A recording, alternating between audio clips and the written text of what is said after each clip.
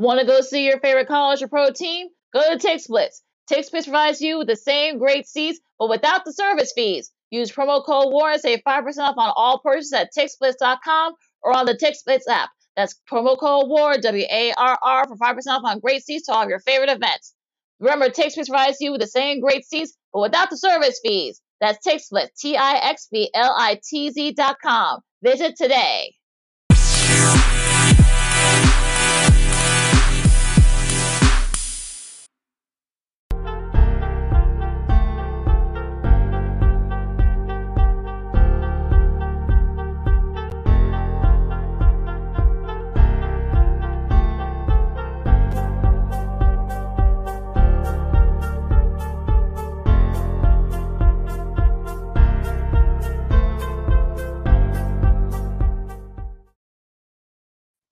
Welcome to another fun-filled edition of Second City Sports, the Friday edition, right here, live and in living color, right here on Sports Zone Chicago, along with Miss Lakina McGee, which is she. I am Cindy Brown. Hey, that's me. You can follow yours truly on the Twitter and the IG at SidKid80. Once again, at SidKid80. That's SIDKID80. That's SIDKID80. You can follow me at Keena McGee on the Twitter and at Keena_McGee on the IG. Make sure you download that Sports Zone Chicago app. You want to know why? Because we said so, that's why. And also, too, you can catch our other 5 live shows throughout the week. You happen to miss them, you can watch them and listen to them back at your own leisure. Make sure you download that Sports Zone Chicago app today. Also, you can follow Sports Zone Chicago on all social media platforms. Just find us on Facebook, Twitter, Instagram, and YouTube. Once again, that's Sports Zone Chicago on Facebook, Twitter, Instagram, and YouTube. You want to catch the podcast of Second City Sports, you can do so by subscribing to WAR or Anchor. We're available on all podcast platforms, including that iHeartRadio app. Make sure you type this in your search engine boxes, WARR on Anchor on those podcast platforms. And you can follow WAR Media on Facebook, Twitter, Instagram, and YouTube. Once again, at WARR Media on Facebook, Twitter, Instagram, and YouTube. And thank you very much in advance for your support. Like, share, subscribe, and tell your friends. We're unapologetically fun, and we have very definite opinions. If you have any opinions or thoughts or concerns or questions during our 2-hour extravaganza we call a sports radio show, you can do so by subscribing, by going to Sports Zone Chicago on Facebook. We're back on Facebook, folks, and Sports Zone Chicago on YouTube. Typing in questions and comments in the comments section. Lakina will get them up on the screen for you. But if you decide to troll or do something stupid, or just flat out being a jackass, I've given Lakina full boat to give you the Beer Lane Beer boot. Bye-bye. Hello, she says that. Guest menu for today's show. At the bottom of the hour, we'll have a good friend of the show from ESPN Radio 1000 in Chicago and ABC 7 Chicago Sports, Miss Dion Miller, will hop on with us to preview tonight's Game 3 between the Bulls and the Bucks in the NBA playoffs. That best-of-7 series is tied up at a game apiece.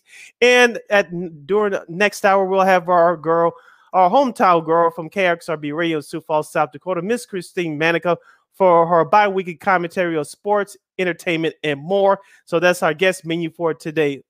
Lakina, tonight is the night that the Bulls fans have been waiting for 5 years, a home playoff game at the United Center. The Chicago Bulls will host the Milwaukee Bucks in Game 3 of that first-round series. Tip-off is tonight at 7:30 p.m. You can watch that game on ABC, folks. Not ESPN, not NBA TV, not bootleg cable, regular ABC, okay?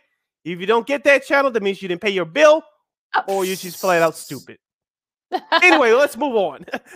Lakina, our quick review of game 2 win for the Chicago Bulls on Wednesday. My personal opinion, they benefited from the extra day off between games 1 and 2. The Bulls defeated the Bucks 114-110. DeMar DeRozan had another historic game with 41 points. He vowed not to shoot that badly again from game 1, and he was correct on that. Nikolai Vucevic had a better game with 24 points and 13 rebounds. He was active on the glass, and he got his shots going from behind the arc, shooting 4 of 8.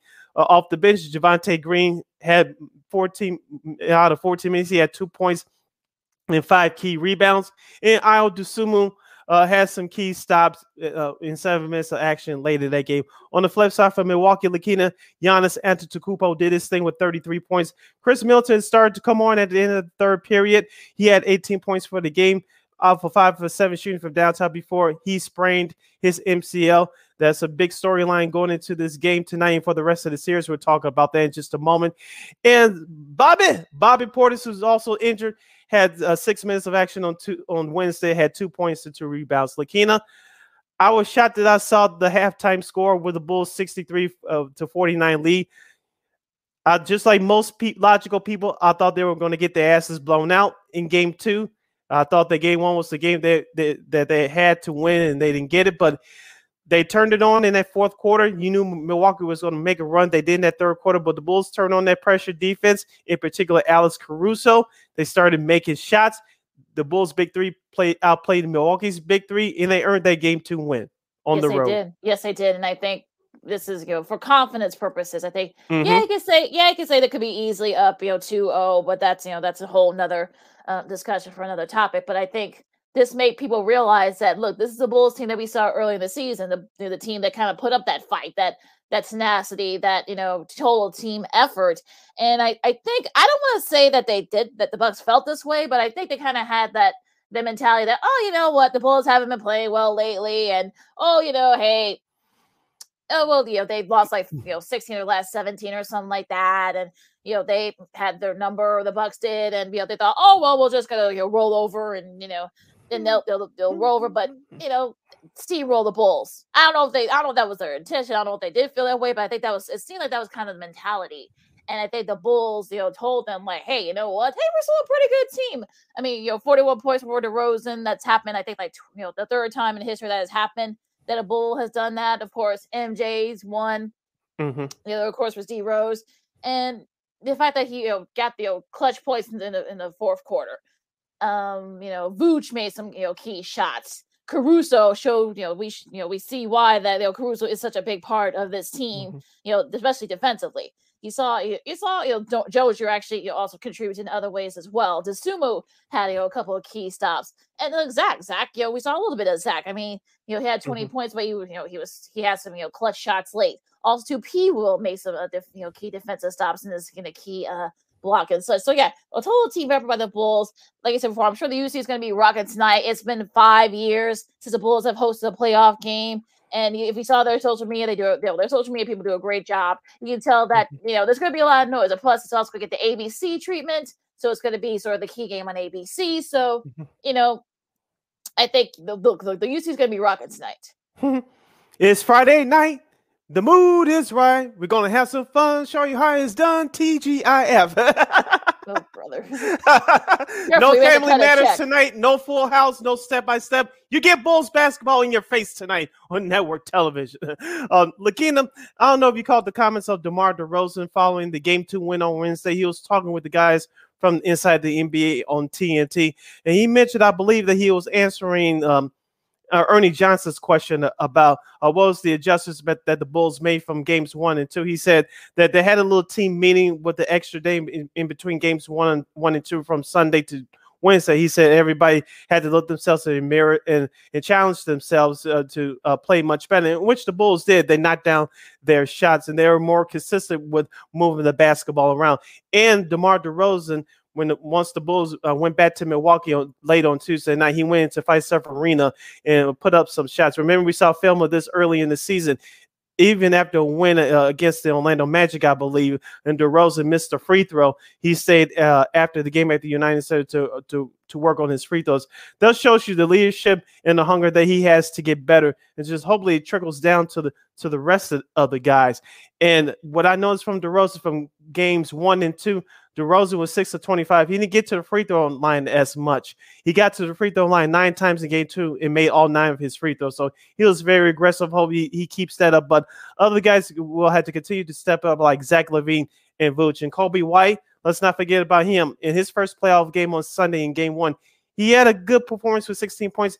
He struggled in game 2, but he needs to pick it up tonight. And hopefully playing at home in front of the fans will have his confidence return. Yeah, I hope so too, because I think they're going to really need him if they are going to try to pull off this upset.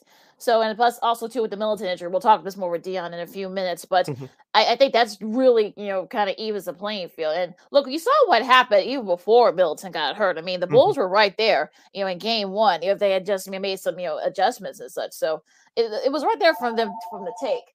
But also too, I think with Kobe White, I think I think we saw a little bit of that, and also too with Derrick Jones Jr. and Javonte Green and all mhm, those guys. I mean, they sort of, they need guys to step up and everything, because in the playoffs, you really need those guys to kind of help you, especially if you're trying to, I think people are starting to notice that, hey, this Bulls team is actually pretty good. So I think, look, we got to get to it, because we got to talk about the rest of these games. We'll talk about the rest of stuff with mhm, Dion, but I feel like the Bulls have a shot. Now, I'm not going to say they're going to win the series or anything like that, but I think they have a chance, and we're going to see, with the rest of some of these games from last night and a couple nights before, we'll see what mhm. happens. Now, going into the rest of the playoffs, we'll start with last night's games for a second.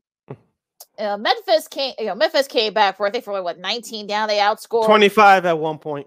Yeah, and I think they outscored the T-Wolves like 50 to 10 those last like few minutes. And I know Chris Finch, this is, he didn't make the finalists for Coach of the Year, but some are questioning his decisions. You wondered, like, after, especially when the Grizzlies started making that run, why didn't he take that time out after, like, maybe it was like 15-0 run or something? That way they could have settled everything down, because you can kind of tell that they were taking a lot of bad shots the T Wolves had. And I think Anthony Edwards, got banged up. So I think that sort of, kind of started that Riley's rally. I can't see, I can't talk to him for some reason as well. But it was sort of one of those things where you just, like, I don't know. That was probably one of the strangest playoff games I've ever seen. Yeah, remember, Lakina, during our last show on Monday, of course, the Memphis got stunned on their home court last Saturday in game one. Of course, they rebounded with a big win in game two. But last night, as I said on our last show on Monday, somebody else needs to help out Ja Morant if Memphis wants to move on to the next round. Desmond Bane did that last night with 26 points in 40 minutes of action, including 7-15 for 3-point range. Steven Adams, who I thought was going to step up, the coach decided not to play him last night. It didn't hurt him, but Memphis ended up winning that ball game anyway. Ja Morant had 16 points with another triple-double, 10 rebounds and 10 dimes. And also Jaren Jackson Jr., and even though it was limited action, he had some key blocks down the stretch. He had two for the game. He with 6 points to 7 rebounds. Yes, he was in foul trouble, but he was a key anchor in the middle for the Grizzlies defensively in their comeback. And Kyle Anderson, he had 4 points and 3 assists and 3 rebounds, but he made some great plays defensively down the stretch as well. So, well, as you mentioned, Minnesota, they poo-pooed down the middle of the third quarter into the fourth quarter. Memphis, with tough defense, got back into the game. And that's what they've been known for throughout their not short, but throughout their history of their franchise. And with Ja Morant at the helm, they started to pack up that attitude, and you saw that last night. Yeah, I think you saw a little bit of what the Memphis team that people have been seeing all Mm-hmm. season long. Like I said before in the last couple of shows, some people are actually picking Memphis to get to the NBA Finals. We'll get to why some people feel that way in a second. But I think if Mm-hmm. you're Memphis, I think you got to feeling really confident going into Game 4. Now, as far as the T Wolves are concerned, I mean, look, you had your shot to perhaps maybe try and get the probably not necessarily take the control of the series, but to sort of get ahead of that and get the momentum going to Game 4. But you wet the bed, if you will. So you give the Grizzlies credit for the win, but T Wolves, they need to get some.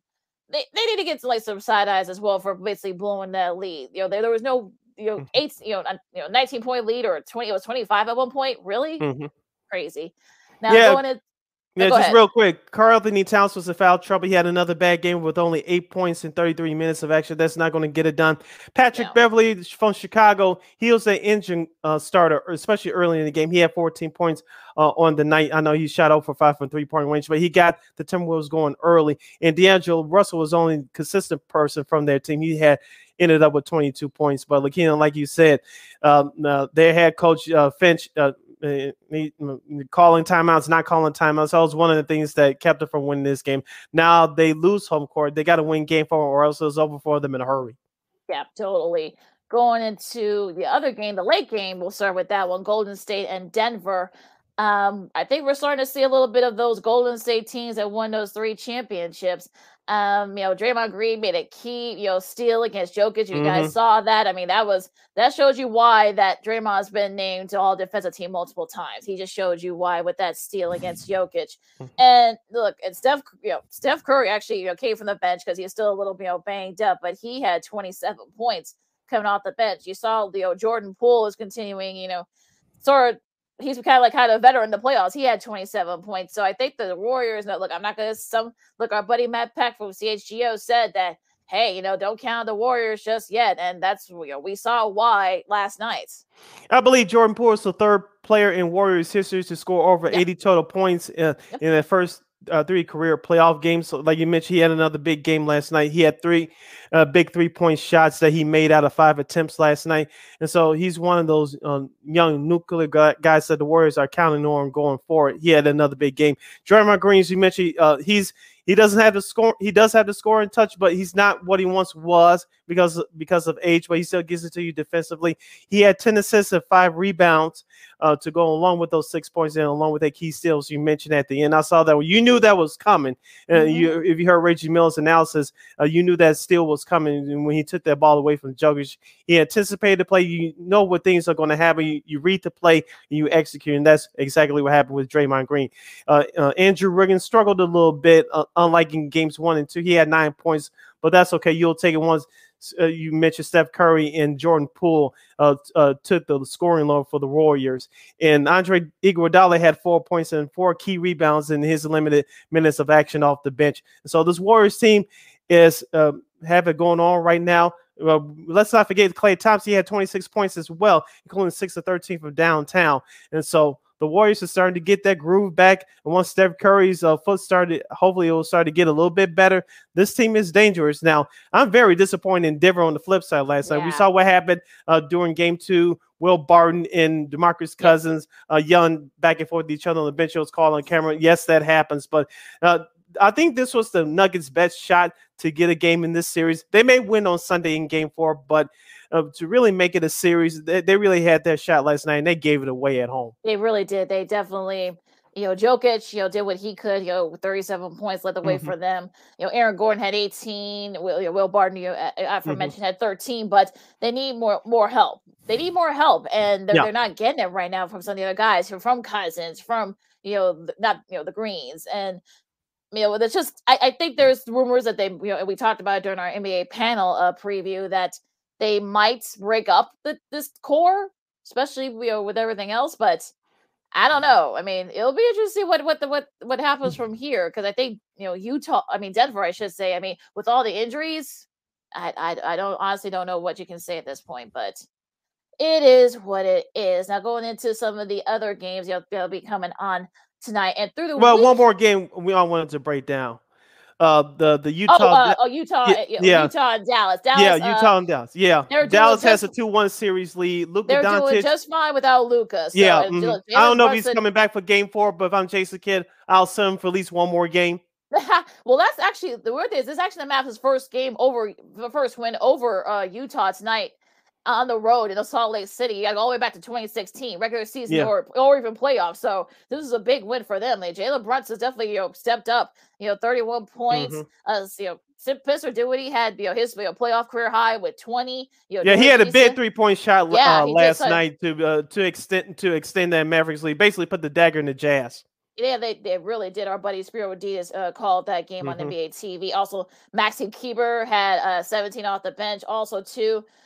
Davis Bertans had 15 points, and Josh Green had 12 points off the bench. So they're getting contributions from a lot of guys. So if you're Jason Kidd, I would say try not to play Luka too much, even if he does say he can play, because I know they're up 2-1, but it looks like Dallas is doing okay without him.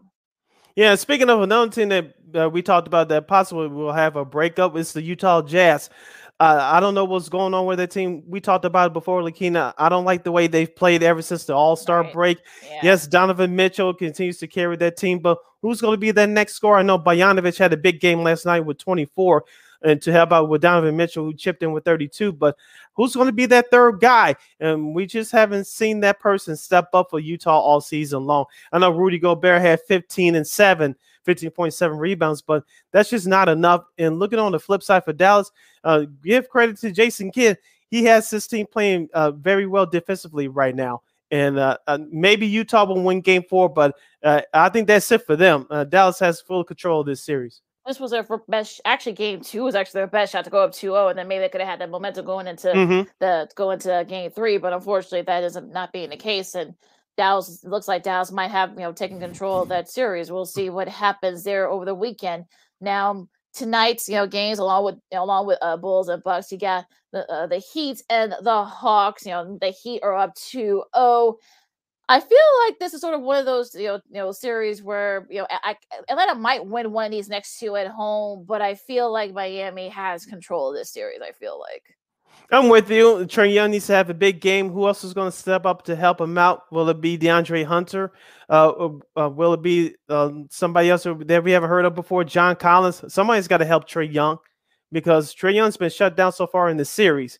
And Jimmy Butler on the flip side for Miami has stepped up. Tyler Hero, Duncan Robinson, Bam Adebayo. I know he's mad that he didn't make the finals for Defensive Player of the Year. Marcus Smart has that award. And so Miami, as we talked about before, they're a very good defensive team. They've shown it so far in the first 2 games of this series. Yeah, and we'll see what happens. We'll see if the Heat can take control of that series.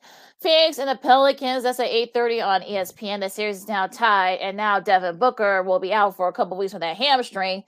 So, look, I mean, we've seen the Suns, how much depth that they have. The fact that they've been without Booker and CP3 for various times over the season.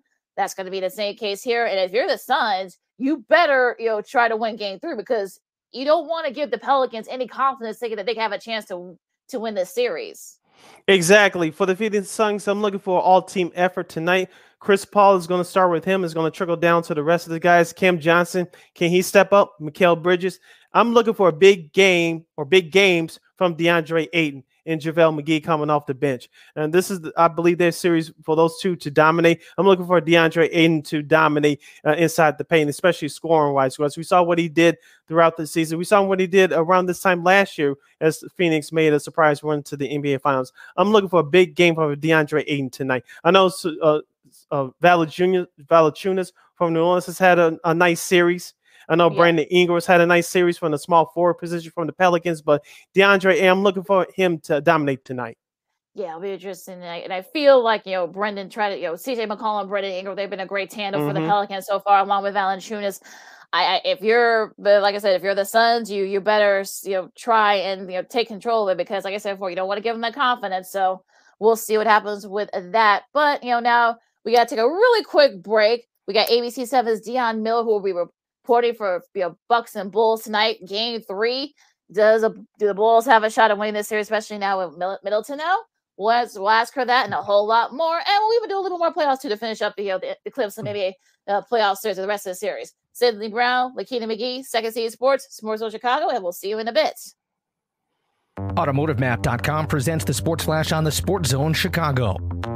NBA Thursday, the Bulls dropped their second straight 126-109 the loss at New Orleans. The Bulls are 42-31 with the setback. Zach LaVine led the scoring for Chicago with 39 points. Kobe White had 23. The Pelicans got 30 points from Devontae Graham, 25 from CJ McCollum, and a double-double from Jonas Valanciunas. Up next for the Bulls, they'll try and snap the skid tomorrow night when they visit Cleveland. The Blackhawks put a 2-game winning streak on the line tomorrow when they visit the Vegas Golden Knights. Chicago with a 4-3 win at Los Angeles yesterday. Alex DeBrincat had the shootout winner. Colin Delia made 43 saves through overtime in just his second start of the season. Spring training Thursday, the Angels beat the Cubs 5-4. Today, it'll be the Cubs taking on the Rockies. The Giants beat the White Sox 9-6. Today, the Sox will face the Mariners.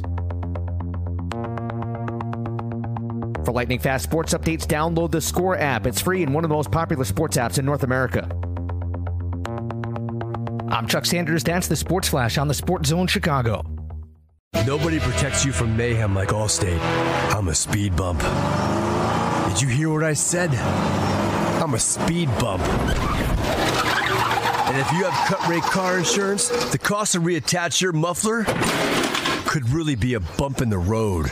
So switch to Allstate, save money, and be better protected from mayhem, like me. Based on coverage and limits selected, subject to terms, conditions, and availability. In most states, prices vary based on how you buy. Allstate Bar and Casualty Insurance Company and affiliates, Northbrook, Illinois. Have you wanted to speak a new language but thought it'd be too difficult or take too much time? Then try Babbel. In just 15 minutes a day, Babbel teaches you conversations that you will actually use. With 14 languages and lesson topics like travel, business, relationships, and more, you'll learn what matters most to you. Babbel. Language for life. Learn a new language with ease. Go to Babbel.com to try for free. That's BABBEL.com.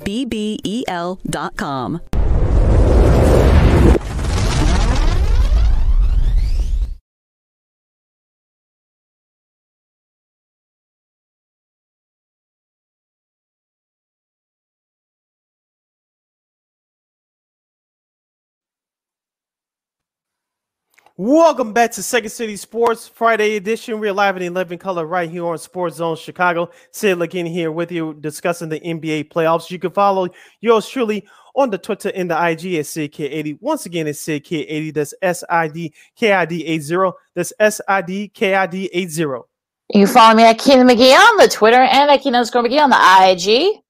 If you have any questions or comments during our now 90 minutes of we call it Sports Talk Show Extravaganza, you go to Sports Zone Chicago on Facebook or Sports Zone Chicago on YouTube. Type in questions and comments in the comment section. Lakina will get them up on the screen for you. We're waiting for Dion Miller from ABC7 Chicago and ESPN 1000 to hop on with us to preview tonight's Game 3 between the Bucks and the Bulls. Lakina, while we have a little time left, let's go to the other series in the Eastern Conference. Right now, we'll put that on hold because right now joining us, she's a good friend of the show. She's from ESPN 1000 and she's from ABC7 Chicago Sports, the queen of ABC7 Chicago Sports, good friend of the show, the lovely and talented, the wonderful Miss Dion Miller. Dion, thank you so much for joining us. Welcome to the show. Yay! Hooray, I'm so happy to see you guys. Sorry about that. I had just a little technical difficulties, but we're here. I'm glad to see you both. It's game day. Are we ready for this? Yes. Totally. It's TGIF, old school style. Just no times Bulls basketball in your face tonight on ABC 7, starting at 7 o'clock with the NBA countdown. Of course, the game will take place at the United Center tonight at 7:30, also on ABC 7 Chicago. Dion, before we break down game 3, preview game 3 rather, give us your take overall on the Bulls' performance in Milwaukee between games 1 and 2. In my personal opinion, I think that the extra day helped them. Of course, DeMar DeRozan talked about it during his post-game presser, and he made a comment with the guys at TNT that he took some extra shots when the Bulls got back to Milwaukee on Tuesday. He went into the arena and took on some extra shots. He did that. We saw that in film earlier this season. He was practicing free throws after he missed a couple, even after a win. Yeah. It shows that the leadership and the heart and the desire that he has to get better. Give us your take about the Bulls' performances through the first 2 games of this series. You know, after that first game, guys, I was like everyone else thinking that they blew a chance there to try to win a game in this series and get the Bucks' attention. And I was like, oh, they're going to get swept. I mean, I truly thought we were coming home down 0-2. Like, I thought that's exactly what this was going to look like. And then the adjustments that they made, they really had the Bucks on their heels, and they were able to be aggressive defensively, but also get the offense to follow suit. We knew when DeMar said, we're never going to shoot 6 of 25. Like, I'm never doing that again. That's not going to happen. I guarantee that's not going to happen again. And then he put in the work to do that. But he said, you know, they got footage of him at Fiserv. That's everybody was all excited about him shooting these shots. He's like, I've always done that. This is what I've always done. And I think that his season has taught us that he's obviously getting better with age and with experience, but it's also taught us that he knows that everybody's watching him. He knows that his teammates are watching him, the young ones especially, and he's teaching them how to be a pro. And in this moment, they need him to be who he is. Like, he's just really good. After in that post-game presser, somebody said, DeMar, you know, you knew you were going to shoot better, but 41 points. And Caruso's like, he's just really good. And we need to know that. Like, this is what DeMar expects of himself. Night in and night out. Game 1 was an anomaly. Blame it on the week off, whatever it was. But that gave them new life and new energy on Wednesday night. And I anticipate them building right off of that tonight. How much of a legitimate shot the Bulls have? Because now with Middleton being out for the Bucks, what do you think their chances increase? Can they extend it to maybe 6 or 7 at the very least, and if not, win the series? I don't want to say that they're going to win the series. I don't think that they will. I think winning a game was huge for them because I wasn't sure that was going to even happen. You guys, the way they've played since the All-Star break, who gave us any indication that they were going to be able to show up when it matters? And a lot of those guys are learning how to win in the playoffs, learning what it looks like. Io's never been there. Kobe White's never been there. Like Zach's never been there. So they're learning as they go. So their chances, I feel like tonight is what they need to capitalize on. I went back and looked. We all know, well documented, haven't been in the playoffs since 2017. They haven't won a home playoff game since 2015. So none of them know what it's like. The energy is going to be so electric in that building because it's just NBA is better when the Bulls are relevant. And so there's going to be a ton of energy there. Fans are so excited to see them in this moment. And I think this is their night to try to take one. I'd love for them to split this weekend. I mean, I truly would love for them to split the weekend, make it a best of 3, and then see what happens, because I feel like that would be a victory for them. That's progress for this Bulls team. Most of this season, I think we all felt them being tied for first around the All-Star break was awesome. But what was more realistic and more reality for who this team is the way they've played here in the second half. They've been properly cast as a 6th seed, right? That's where they're at right now in this rebuild. But it's promising. It's optimistic. There's reason to feel like, okay, they've turned a corner. They're ready to be competitive in the East regularly. And this is just a tiny bit of that foundation. ABC7 Chicago's and ESPN 1000's Dion Miller is joining us right here on the Friday edition of Second City Sports. Celia Lakina here with you live and live on Sports Zone Chicago. Dion, let's talk about one of the acquisitions that the AK and GM Mark Everson made over the summer, and his name is Alex Caruso. I watched him with the Lakers, and he was a pass, and he gave that team a much defensive energy, especially during their title run in 2020 in the bubble. This year, before he got hurt, he brought the same intensity to the Bulls, and he was one of the main reasons why they got out to that hot start. But now his value has shown up in the playoffs through these first 2 games. And talk to us about his impact on the team so far, not just the season, but through the first 2 games of this series. It's hard to quantify it, Sydney, honestly, because the way that they play defensively when he's on the floor, the spark that he provides, he also does it, right? Like he's not just there sparking everybody else. Like he's setting that tone, but they follow his lead. They wait for him to do that.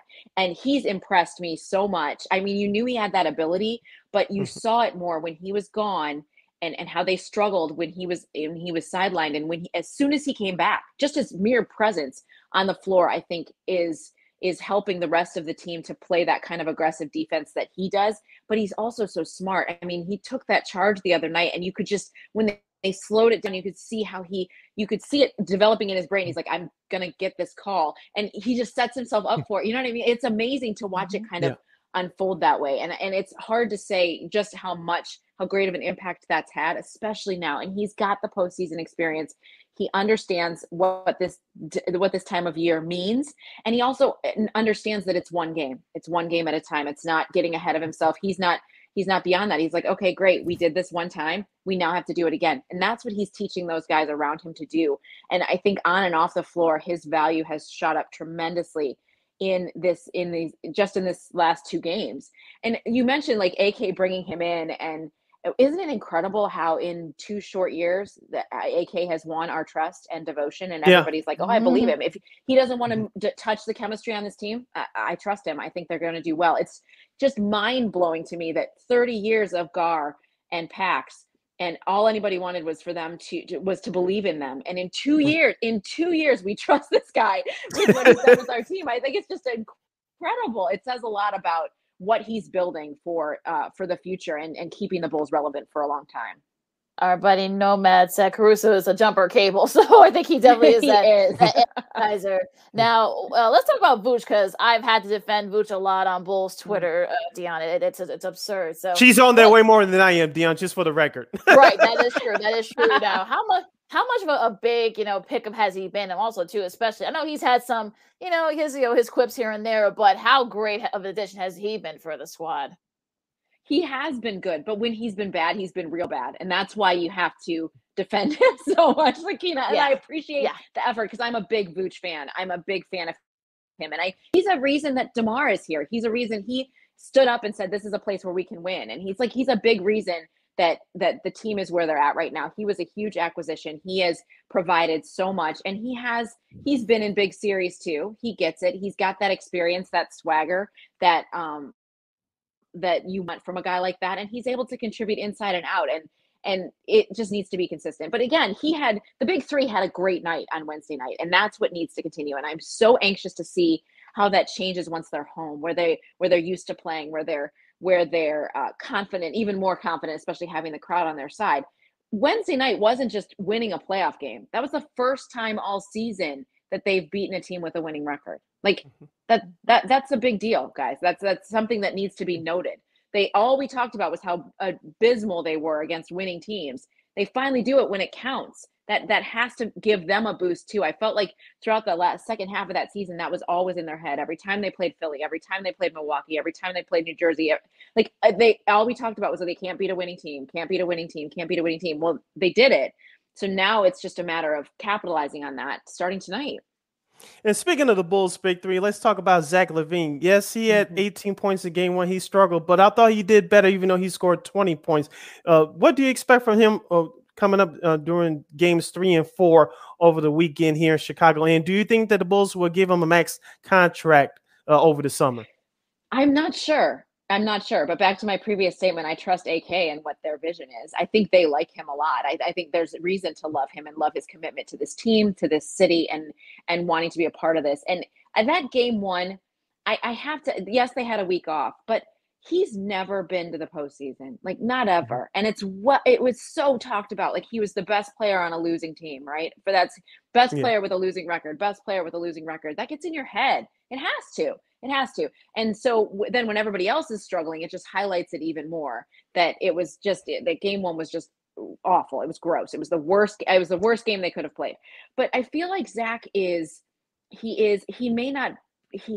I don't think they'll give him a max deal just because he's not the guy who makes everybody around him better. He's not that guy. DeMar DeRozan is that guy. And Zach isn't that. And I don't know if Zach's ready to be that alpha male leader that they are going to need him to be for a long time. He's great in the role that he has right now to complement. I just don't know if he's got everything to be that guy. But he is key to their success right now. And I think he's key to their success moving forward. I'm just not sure he can demand that max money for the role that he can play even at his best. That's what I'm assessing at the moment. But there's so much left of his career, so much left of what he can do just getting this experience in the postseason. I felt like after he played in the Olympics, he came back with a different vibe, a different confidence. I think that changed him. So the playoffs, I think, is going to do that too. And so he's got a lot of growth in his career that can maybe get to that point. I just feel like where he's at right now, this is like he's properly suited for that in this moment to play the role that he is. Well, I know he hasn't played very well, and he actually did okay. Did contribute in the in game 2, but how impressive has Ayo Dosunmu been throughout the season? I mean, sort of a steal for AK never say. Speaking of, how do you feel about Ayo? I'm such a big fan of Ayo. The way he plays, the way he carries himself, the way he represents our city, that it matters to him. It means so much to be in a Bulls uniform. And it's incredible because we took the family to a game a couple weeks ago, the Toronto game towards the end of the season. It was a great game. It was so much fun. And my son went in to it talking about loving Kobe White. I mean, loved Kobe White. And he left and he was like, I don't know if I like DeMar or Ayo better. Like Ayo has that presence, and he's getting kids' attention in our city, and he's winning fans with his play. He's relentless. He's not arrogant. He's incredibly humble. He gets where he's at. He's learning on the job. And we've seen him grow so much this season. I just have been very, very impressed. The moments don't seem too big for him.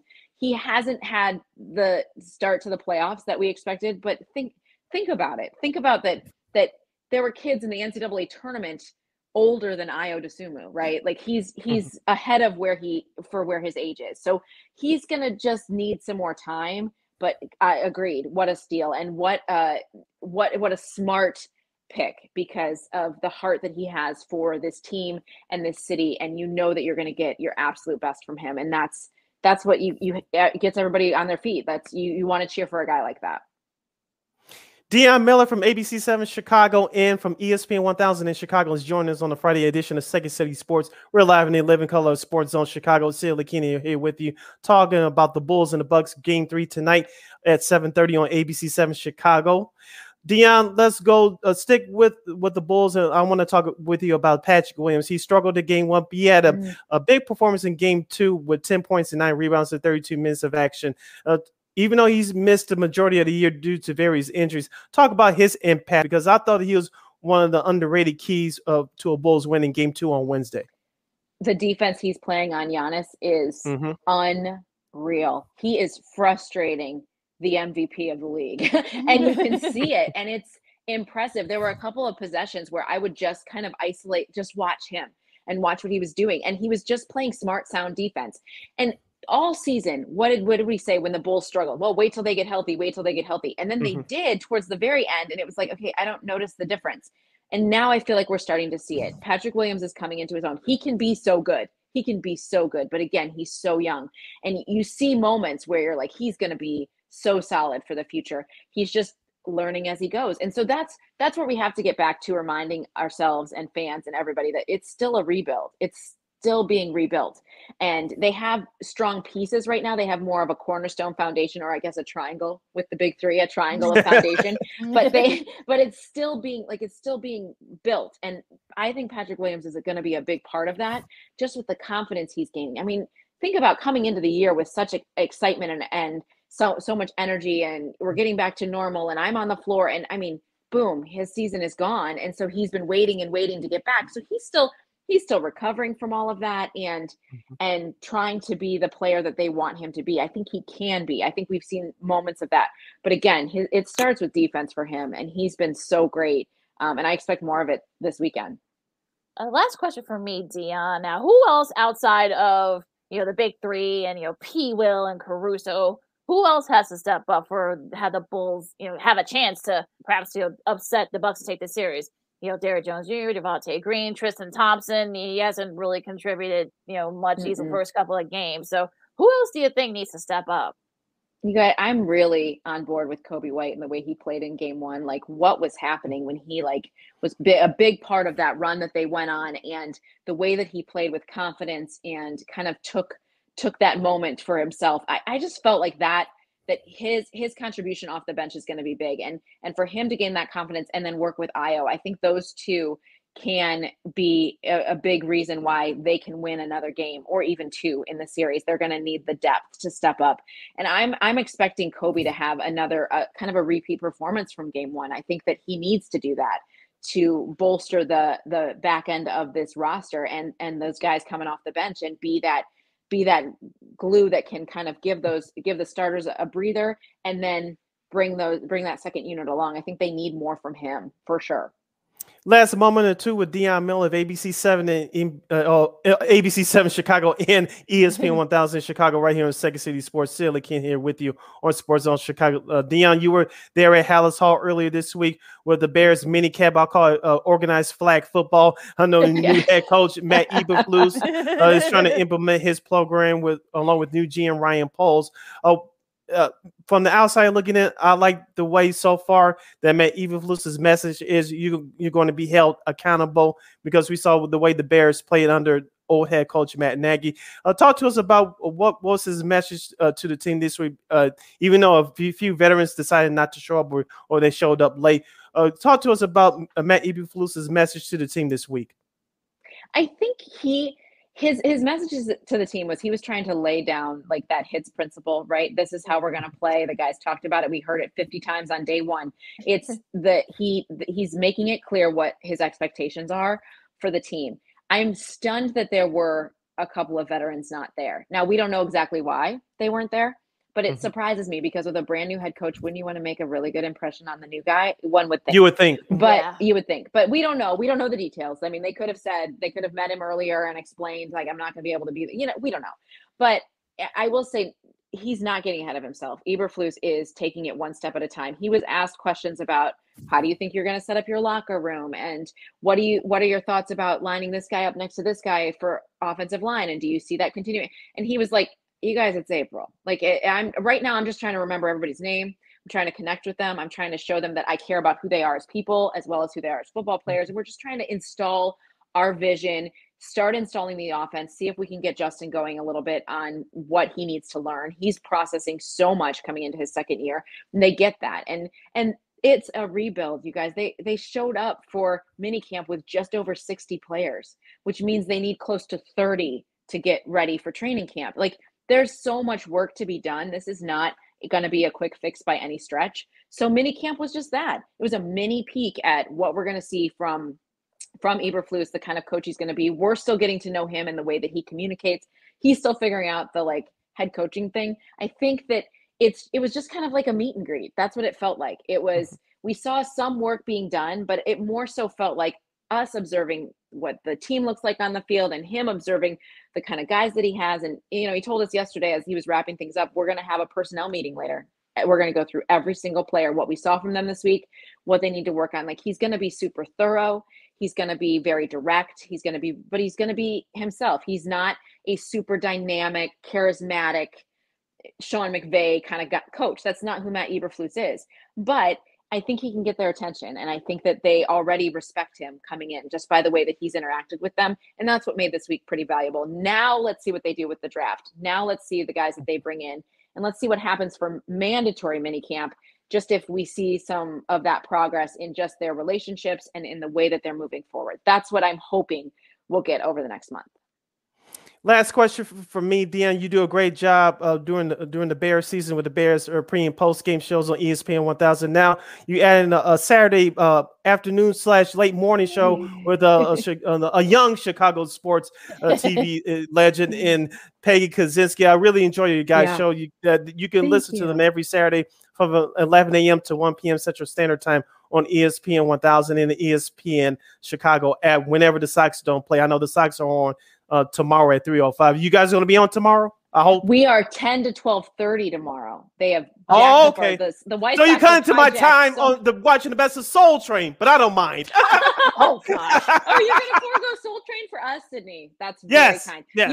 You can that's do commitments. Both. I'll allow you to do both. So that's commitment. Yes. That's commitment. Yeah, talk to us about that show. How did it come about? Because I really enjoy you guys. The way you interact with each other and with the callers. It's not just about sports. It's about relatable issues. Even people that can't relate to it, they can get it and relate to a subtopic in some way. Well, thank you. Peggy and I have been friends for a decade. And when it was suggested to us that we do this, we were both so excited because we rarely get to talk. And now we have a built-in time to do that. And so you're just essentially hearing our conversations. This is the way we talk on the phone. We talk a little bit about sports, a little bit about work, mostly about our families, mostly about the crazy going on at home, mostly about the things we encounter. And it just is, it gives us a place to do that. And it's been super fun. I love when we get callers. I love when people connect with what we're talking about and we're able to just get to know the listener and just be ourselves. It's that, in sports on ABC7, I get this much time and I have so much junk in my head. And now this gives me hours to be able to talk about all the things that I want to talk about all the time. So it's been a true blessing and a real treat. And I've enjoyed it a lot. I've enjoyed doing radio and kind of, you guys get it. It's a different muscle to flex than what I do on TV. So I've enjoyed that aspect of it and pushing myself a little bit. It's been cool. It's been really cool. You can catch her on ABC7 Chicago. Also, too, of course, on ESPN 1000 and ESPN 1000 app. You can check out the podcast of her show with Miss Kusinski on the ESPN Chicago app every weekend. Did we get everything, Dion? You did. You guys are amazing. Thank you so much for having me. Go Bulls. I hope that we get a second series to talk about. We'll see what happens. Well, fingers crossed. Yeah, let's hope so. Yeah, let's hope so. Thank you very much, Miss Dion. You've been a great friend, not only to us, but to me personally, working through various other shows throughout the years with Dean Davis, now with Second City Sports with Akina. Thank you very much. You're a true professional. You're just a true nice person, very professional. Please keep it up, and let's do this again soon. You got it, guys. Anytime. Have a great day. All right, take care. Stay safe. All right. All right. Once again, that was That was ABC. Dion Miller from ABC 7 Chicago and ESPN 1000 in Chicago. Lakina, we have a couple of minutes left before we close up shop for hour number 1. Let's get into the rest of the playoff series quickly. Philadelphia and Toronto, the other playoff series in the Eastern Conference. Philadelphia, Joel Embiid in Game 3 in Toronto the other night hit the game-winning three-pointer in overtime. Yep. I hate to say it, this series is over. The Scotty Barnes injury for Toronto has really hurt them. They may get Game 4, but if they do, that's about it because Philadelphia is on the road. James Harden hasn't played that well yet, but Philadelphia looks like they're on to round 2. They've actually been playing well in spite of Harden not being at his best. Yeah. So I think that's huge. Matthias Debo has been a big, stepped up. Some of the other guys from the Sixers as well have stepped up, during this series. So they might, the Raptors might win game 4 to kind of, extend the series, make it perhaps a gentleman's sweep. But I think if you're the Sixers, also too, Doc has now entered the 100 win, playoff club among coaches. So he's the newest member of that club. He joins about 4 others, including, Pop and of course, Phil Jackson. So congrats to him. But yeah, as for the series, I mean, I think the Raptors might, try to extend it. And that's in spite of, a lot of guys, like the Bo, not being able to play, of course, with the restrictions. So the fact that B was able to step up and, a few other, kind of like the, other guys, even though, like I said before, they, Tyrese Maxey, especially the first 2 games of the series. Yeah. Yes. Yeah. So, they've actually had guys step up, and I think the Sixers are kind of on a mission, I feel like. And also too, like you said, this, in spite of, Harden not, playing very well these last couple games. He had 19, but he didn't really score much in the fourth quarter. Maxey, with 19 points, like you said, Sid. So they've been kind of in the guy, Danny Green, you got to keep that temper under control, because I know he was, he was acting, he wasn't acting very well in that, in that third game. But yeah, I mean, I think the Sixers might take the series. I bet the Raptors might extend it, but it looks like I think the Sixers probably have this in the bag. Game 3 of the Brooklyn-Boston series will take place tomorrow night at 6:30 p.m. on ESPN from the Barclays Center. Of course, the Celtics are up 2-0, holding several on their home court. Lakina, Brooklyn failed to execute down the stretch again. They blow a 17-point lead in Game 2. Kevin Durant didn't have his best game, but the other guys like Goran Dragic and Bruce Brown and Seth Curry, S-E-T-H, Seth Curry. Remember on our last episode on Monday, Lakina, I told you those guys need to step up. They did, but Kevin Durant had a wall built in front of him, and he crapped the bed late in Game 2. Yeah, he was. Do you think Brooklyn will win both their home games? He was 0 for 10 for that stretch, but I know that Durant needs help. Kyrie, instead of giving the guys the Celtics crowd the double bird, how about perhaps actually helping your guy out? Bruce Brown, I think kind of disappeared at like the fourth quarter. So after he had a nice first quarter. Now it looks like Ben Simmons. They're saying that he might play Game 4. This is don't shoot the messenger. This is just somebody else saying that. Other people are saying that. I mean, if you're the Nets, you better win these next 2 games in your home court, because if not, this series is going to be over with pretty quick. So, step it up, Nets. And look, I think some people, Nets fans, are saying that maybe, Steve Nash, this might be a little bit too big for him, but, we'll see. And also, to breaking news regarding that series, Grant Williams, the big forward for the Boston Celtics, he may play in one of these next 2 games. So if that's the case, Brooklyn is definitely in trouble. So regardless, Brooklyn better win their next 2 games on their home court. And that's, like I said, that Game 3 will take place tomorrow night at Barclays Center, 6:30 p.m. Chicago time on ESPN. Let's give you the schedule for this weekend's playoff games, starting with tomorrow. Philadelphia at Toronto, Game 4. That's at 1 o'clock on TNT. Philadelphia, as we mentioned, lead that series 3-0. At 3:30 p.m. tomorrow on TNT, Game 4 between the Mavericks and the Jazz in the Western Conference. Dallas leads that series 2-1. 6:30, as I mentioned, on ESPN. Brooklyn versus Boston. Boston leads that series 2-0. And at 9 o'clock tomorrow night on ESPN, Memphis versus Minnesota in Game 4. That series in the first round, Memphis leads that series 2-1. And for Sunday on Bucks ABC at high noon, Bucks and Bulls in Game 4. Yep. And Game 2 of the doubleheader, it'll be the Warriors. They could probably, who we'll see if they end up wrapping that series up against Denver. That's at 2:30 after that Bulls-Bucks game. Also, too, we'll see if the Heat are going to be, trying to clinch the series at Atlanta. That's at 6 o'clock on TNT, and we'll see where the series is after Game 3 tonight. The Suns and the Pelicans. We'll see where that series is. Depending on whoever wins Game 3, we'll see if they can take control of the series. That's at 8:30 on TNT. All right, and that's your schedule for the NBA playoffs this weekend. So watch, enjoy, and let's hope for some more great basketball. Hour number 1 in the books. Hour number 2 straight ahead as you're listening to the Friday edition of Second City Sports Live in living color on Sports Zone Chicago. Sid Lakini here with you. Coming up next, we have our girl Christine Manica from KXRB Radio from Sioux Falls, South Dakota. We're going to get into her trip to La La Land and get our thoughts on the world, the sports, entertainment, and more. Lakina, also, we have to discuss the White Sox. I'll save my energy for the flip side. The Cubs, same thing. And we Apple TV, it looks like Apple TV and NFL Sunday Ticket are in a permanent marriage and a whole lot more. You're listening to the Friday edition of Second City Sports right here on Sports Zone Chicago. AutomotiveMap.com presents the Sports Flash on the Sports Zone Chicago. NBA Thursday, the Bulls dropped their second straight 126-109 the loss at New Orleans. The Bulls are 42-31 with the setback. Zach LaVine led the scoring for Chicago with 39 points. Kobe White had 23. The Pelicans got 30 points from Devontae Graham, 25 from CJ McCollum, and a double-double from Jonas Valanciunas. Up next for the Bulls, they'll try and snap the skid tomorrow night when they visit Cleveland. The Blackhawks put a 2-game winning streak on the line tomorrow when they visit the Vegas Golden Knights. Chicago with a 4-3 win at Los Angeles yesterday. Alex DeBrincat had the shootout winner. Colin Delia made 43 saves through overtime in just his second start of the season. Spring training Thursday, the Angels beat the Cubs 5-4. Today, it'll be the Cubs taking on the Rockies. The Giants beat the White Sox 9-6. Today, the Sox will face the Mariners. For lightning fast sports updates, download the Score app. It's free and one of the most popular sports apps in North America. I'm Chuck Sanders. That's the Sports Flash on the Sports Zone Chicago. Nobody protects you from mayhem like Allstate. I'm a speed bump. Did you hear what I said? I'm a speed bump.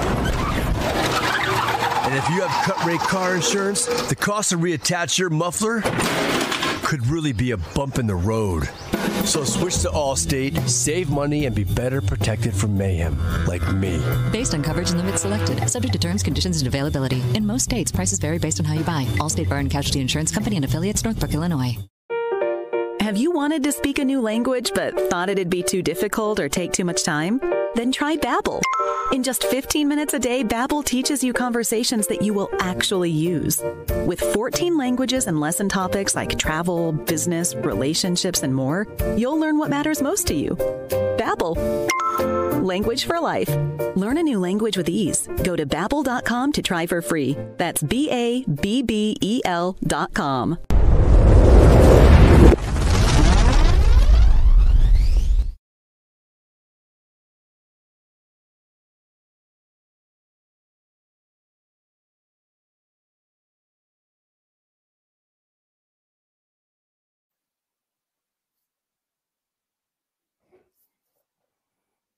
Welcome back to Second City Sports on Sports Zone Chicago. I'm Lakina McGee along with Sydney Brown. You follow me at Keena McGee on the Twitter and at Keena_McGee on the IG. You can follow yours truly, Sydney Brown, on the Twitter and the IG at SidK80. Once again, that's SidK80. That's SIDKID80. That's SIDKID80. All right, Sis, let's go to the Diamond. And I know you had a lot of energy saved up for this. After having 2 games, being pushed back due to rain, one, will be a part of a doubleheader in July. Unfortunately, the Sox got swept by the Guardians. Sid, what happened? Let's see. Tony La Russa putting out Sunday lineups. Dallas Keuchel in that doubleheader game on Wednesday did not look good. Tim Anderson committed 4 errors in 2 games. This really been their even though we're 2 weeks into the season, this has really been their downfall. And for the life of me, I don't want to overreact too much, but hopefully this doesn't last long, Lakina. I know it's a long season. I don't want to overreact, but Tim Anderson has to play better.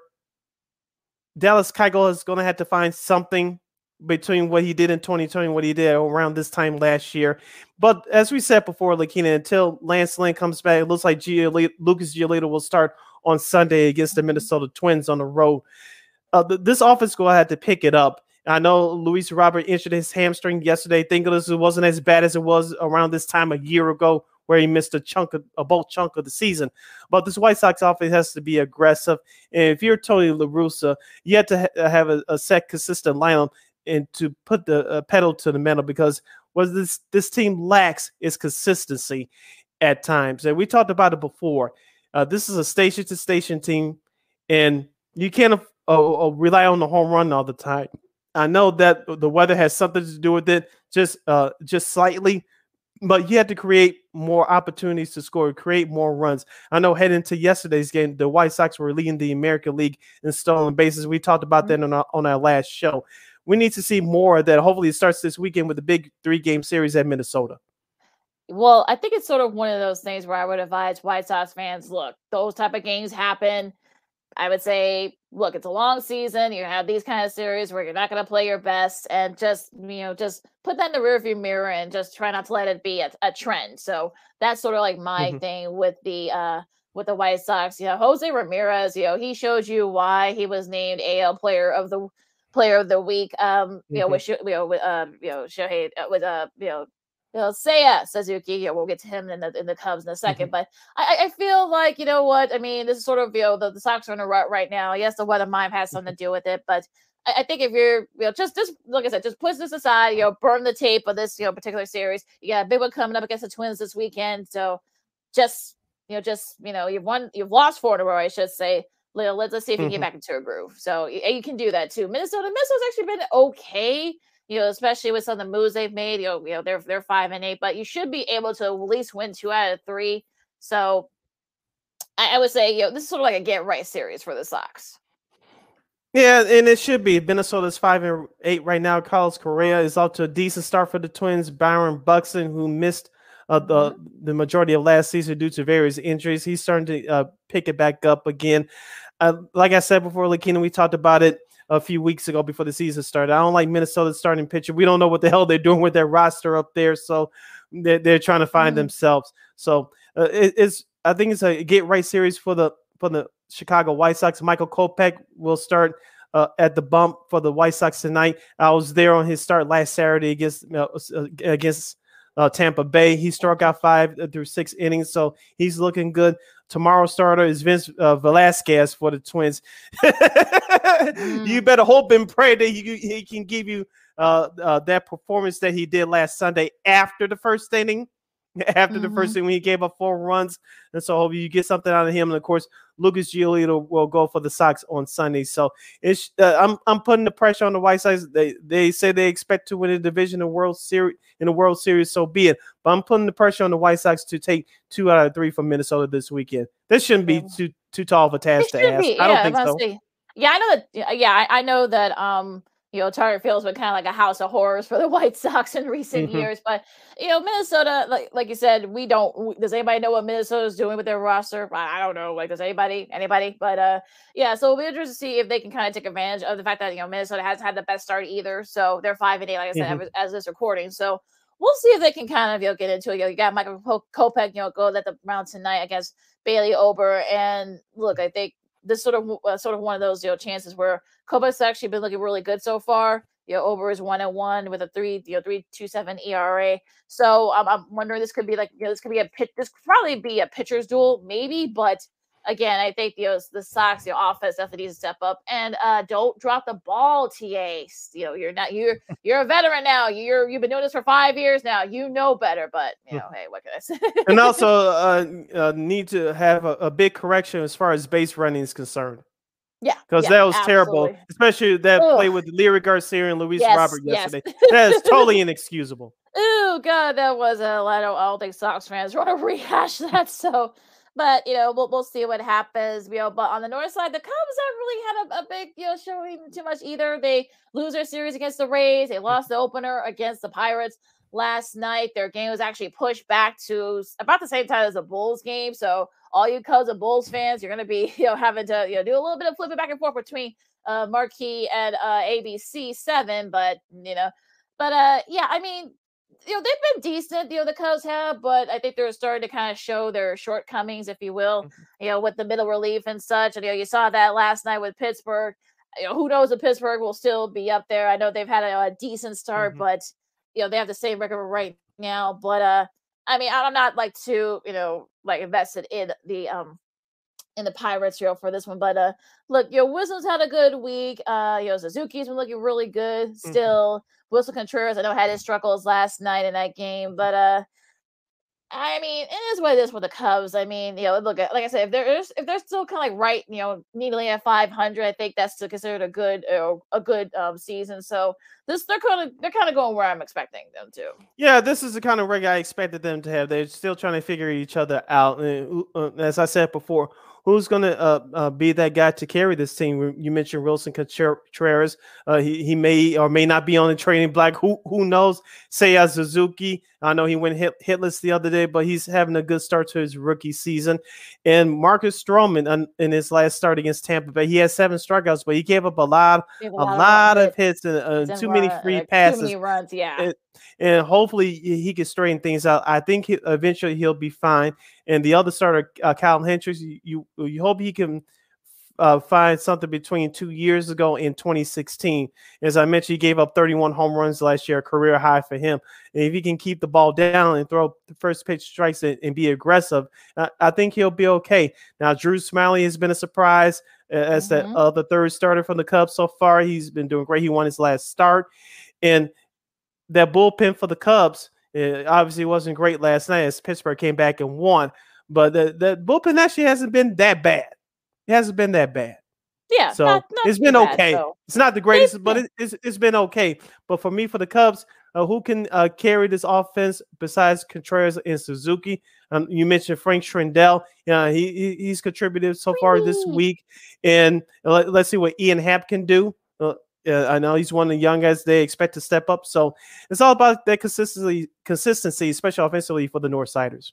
Yeah, we'll see if they can keep it up. But yeah, I think the Cubs are kind of coming back to earth a little bit. You're listening to Second City Sports on Sports Zone Chicago. Talking baseball here with my buddy Sydney Brown. I'm Lakina McGee. What caught your eye with all of baseball this week? Because there have been a lot of interesting things. Freddie Freeman, hit a home run in his first at bat against his former team. They went 3 out of 4 against the Braves. They've looked really good. The Mets have looked really good so far. I think they only have Max Scherzer, and that's starting against the Giants the other night. I did watch that game from start to finish. He almost had a no-hitter, but with Jacob deGrom down, he's going to carry that staff for the Mets. The Mets, actually, they're not a bad team when things are clicking. Francisco Lindor, he had a terrible year last year, signing that free agent deal. Coming over from the Cleveland Guardians. Looks like he's having a nice start to the season. As I mentioned, Max Scherzer, shut down the San Francisco Giants the other night, carried a no-hitter into the 6th inning. But it looks like the Mets, if they can get some consistency, especially offensively, they'll be okay. Now, with that Atlanta Dodgers series, you mentioned the Dodgers took 2 out of 3 from the world champion Braves. And Freddie Freeman had 4 RBI and 2 home runs. You can tell that game meant something to him. It wasn't just another game, especially with players playing against their former teams. It's never just another game. They use it as motivation to show the old team, why did you get away with me? This is what you get for getting rid of me. So, and you could tell he was motivated by that. And the Dodgers, it looks like they're starting to pick it back up again. Yeah, the Mets, going back to the Mets for a second, they were the first team to get to 10 wins. Dodgers are right behind them with 9, taking it, 2 out of 3 series, and won the rubber match yesterday. And I feel like maybe the Dodgers are kind of getting back to that Dodgers, team, especially with the Giants been struggling. They're 8-5, and the Padres won 4 in a row. The Rockies. That's what you get for beating up a bad Reds team. Right. That's what that usually helps. The Rockies actually had a really good start, but they've had a good start the last couple of years, and you saw what happened. So, and they lost yesterday that rubber match in their series. But it'll be interesting to see how this goes in the NL West. I mean, this could this might not be the Dodgers run their way with it. They have some pretty formidable teams that could probably be up there with them. So we'll see. Now, probably the most disappointing team for me is the Phillies. They're 5-8 right now. They've struggled offensively, but also their pitching hasn't been helping them either. So, I know the Mets have been really good for that in that division, but the Phillies, I had them going to to be one of the wild card spots. So, but they're not making me look good right now. Yeah, I know they have the top two starters with Aaron Nola and Zach Wheeler. Thank goodness he wasn't on the White Sox, by the way. But I know they're both of them are struggling right now. So who's going to pick it up in that starting five rotation? I told you last year, and it cost them. I didn't like their bullpen, and you saw what happened last year, losing to the Braves in the NL East race last year. So that bullpen is going to have to pick it up again.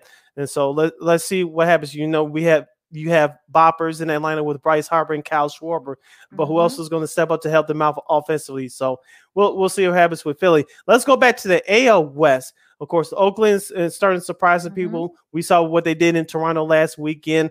I know they struggled a bit against Baltimore on Wednesday, losing 1-0. But the Anaheim Angels, they really took it to Houston this weekend. Shohei Ohtani, I watched that game in its entirety on Wednesday too. He took a no-hitter deep into the game, but he only gave up one hit as Anaheim beat the Astros on Wednesday 6-0. I'm not saying Anaheim is going to be that team to beat, but they're getting off to a good start right now. And you're a White Sox fan, you'll see them next weekend here in Chicago on the South side. Yeah, we'll see if they have to face, Ohtani too. So we'll see if they can do that. I know that the Mariners and the Rangers had a really interesting series. The Rangers actually ended up winning the rubber match of that series yesterday. So the Bears have kind of struggled a little bit. So, but the AL West is going to be very interesting because we'll see if the A's can keep up. Because they've been playing in quite a very small crowds. I think like Wednesday's game they only had about 2,500 people there. That's smaller than the White Sox. They got 17,000 last Sunday, and it was cold and sunny. Right, and also too, I think last game they had about like 5,000, in yesterday's game. So I honestly don't know what's going on in Oakland. We'll see. I mean, I don't think they'll be able to keep it up, but we'll see what happens. Now the AL East is very interesting to me because the Blue Jays have looked really good. They won 2 out of 3 in their series. The Yankees, they've been struggling. The Red Sox and the Rays as well. I know they won yesterday. The Rays did. So this is going to be one of those. This is going to be a series where you could probably shake, excluding Baltimore. Sorry, Orioles fans. You can kind of shake up the other 4 teams in that division. You can probably pull a name out, and this team will end up winning the division, and you probably won't be surprised. Let's start with the New York Yankees. They take 2 out of 3 from the Tigers this week. They keep Miguel Cabrera at career hit 2,999. And I don't know if you caught the clip on social media, Lakina, but the Tigers radio announcer, Dan Dickerson, has a few choice words for the Yankees. PG, of course. He's the Tigers radio announcer. Of course, with those home team calls, you're going to get some homerism, and rightfully so, whether people like it or not. Of course, you wanted Cabrera to get that 3,000 career hit, but that didn't happen. It's like you need the National Guard to bring the Yankees out of Comerica Park if they walk them. Of course, they walked Cabrera in the 8th inning. Of course, the previous 3 at bats yesterday, Cabrera struck out 3 times. Yep. If you're Aaron Boone, the Yankees, if you pitch to him, he happens to get a hit, so be it, tip your cap and move on. But I'm not just going to give it to you easily. You got to earn it. And I think Miggy doesn't mind, him having to do that. He would. I think he would be the 10th or 11th guy to join that 3,500 home run club. So we'll see if he gets it this weekend. Let me see who they play. I forgot who they play. Colorado. Colorado. So yeah. So we'll see if they can. It's going to be very interesting to see if he gets it this weekend against Colorado. But yeah, Miggy, I'm sure he'll be happy to earn it. But that place is going to be rocking if and when he does hit that 3,000 hit this weekend against the Rockies. Yeah, last year, I was going to say Melky, but Miguel Cabrera got his 500th career home run at Toronto last year. It looks like if things go right, he'll get that 3,000 hit in front of the home fans at Comerica Park in Detroit this weekend against Colorado for a big 3-game set for that team. So, not we'll just say congratulations to Miguel Cabrera. I'm pretty sure he's going to get it by the time we come back here on Monday for another live show. So congratulations to him. I remember him as a quote unquote skinny kid when the Florida Marlins brought him up in 2003. Of course, he played a big role in that playoff series against the Cubs, and of course, you saw what happened with what the Marlins did to the Yankees during the World Series of that year. So he's one of the best right-handed hitters I've ever seen, along with Frank Thomas, Manny Ramirez, before he met Mr. Neal, allegedly. But he's just not a power hitter, but he can spray to all fields. You can tell he's doing that, especially at the point of his career. Yeah, and he should be commended for some of the numbers. Okay, I know there have been some rumors about him, okay, but you can't really deny his consistency, and I think that's been the thing. The fact that he's still doing this at his age, he's in his late 30s now.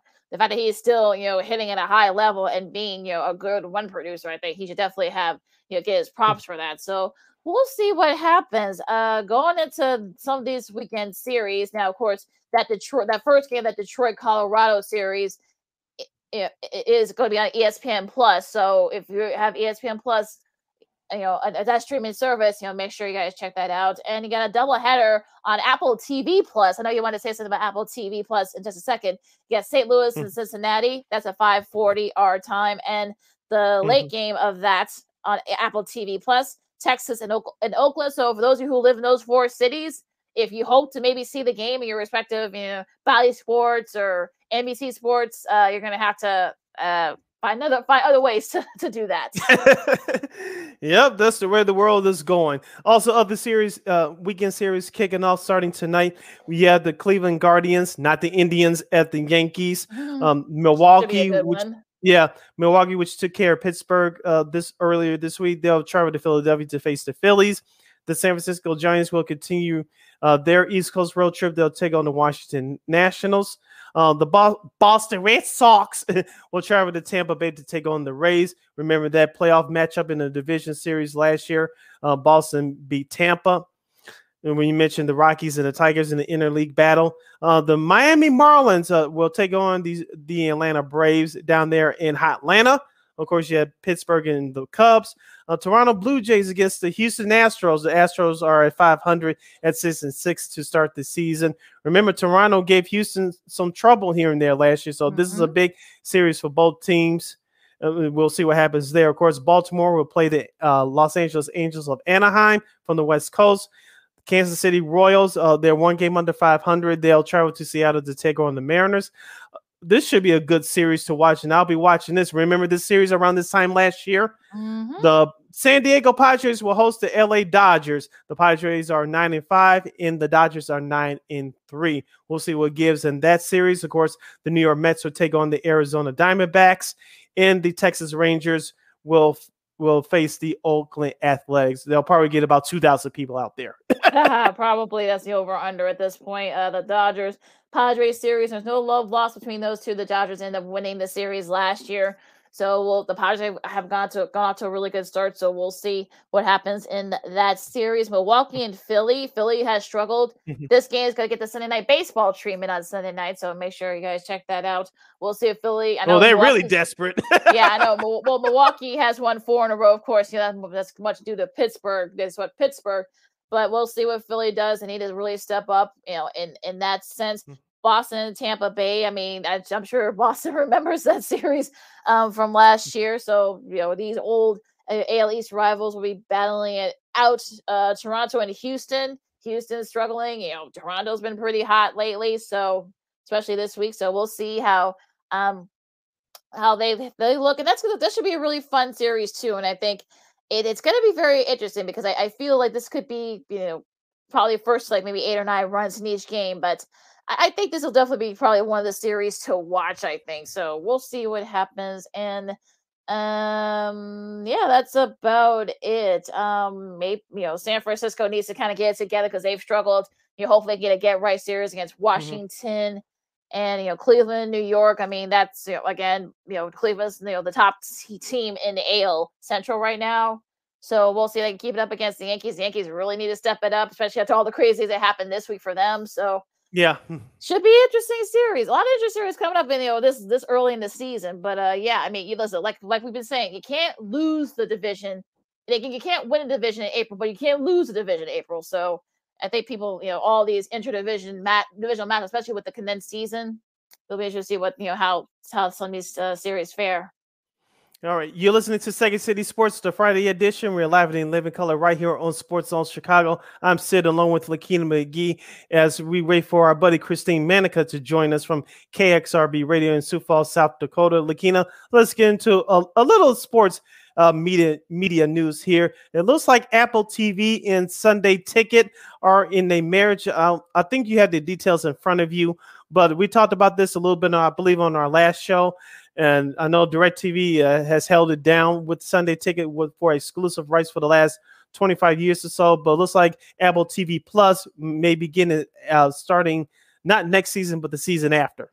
Yeah, it looks like in the 2023 season, they're going to have Sunday Ticket, although nothing's been official yet. But it looks like Apple TV Plus will be the home of NFL Sunday Ticket, the exclusive home.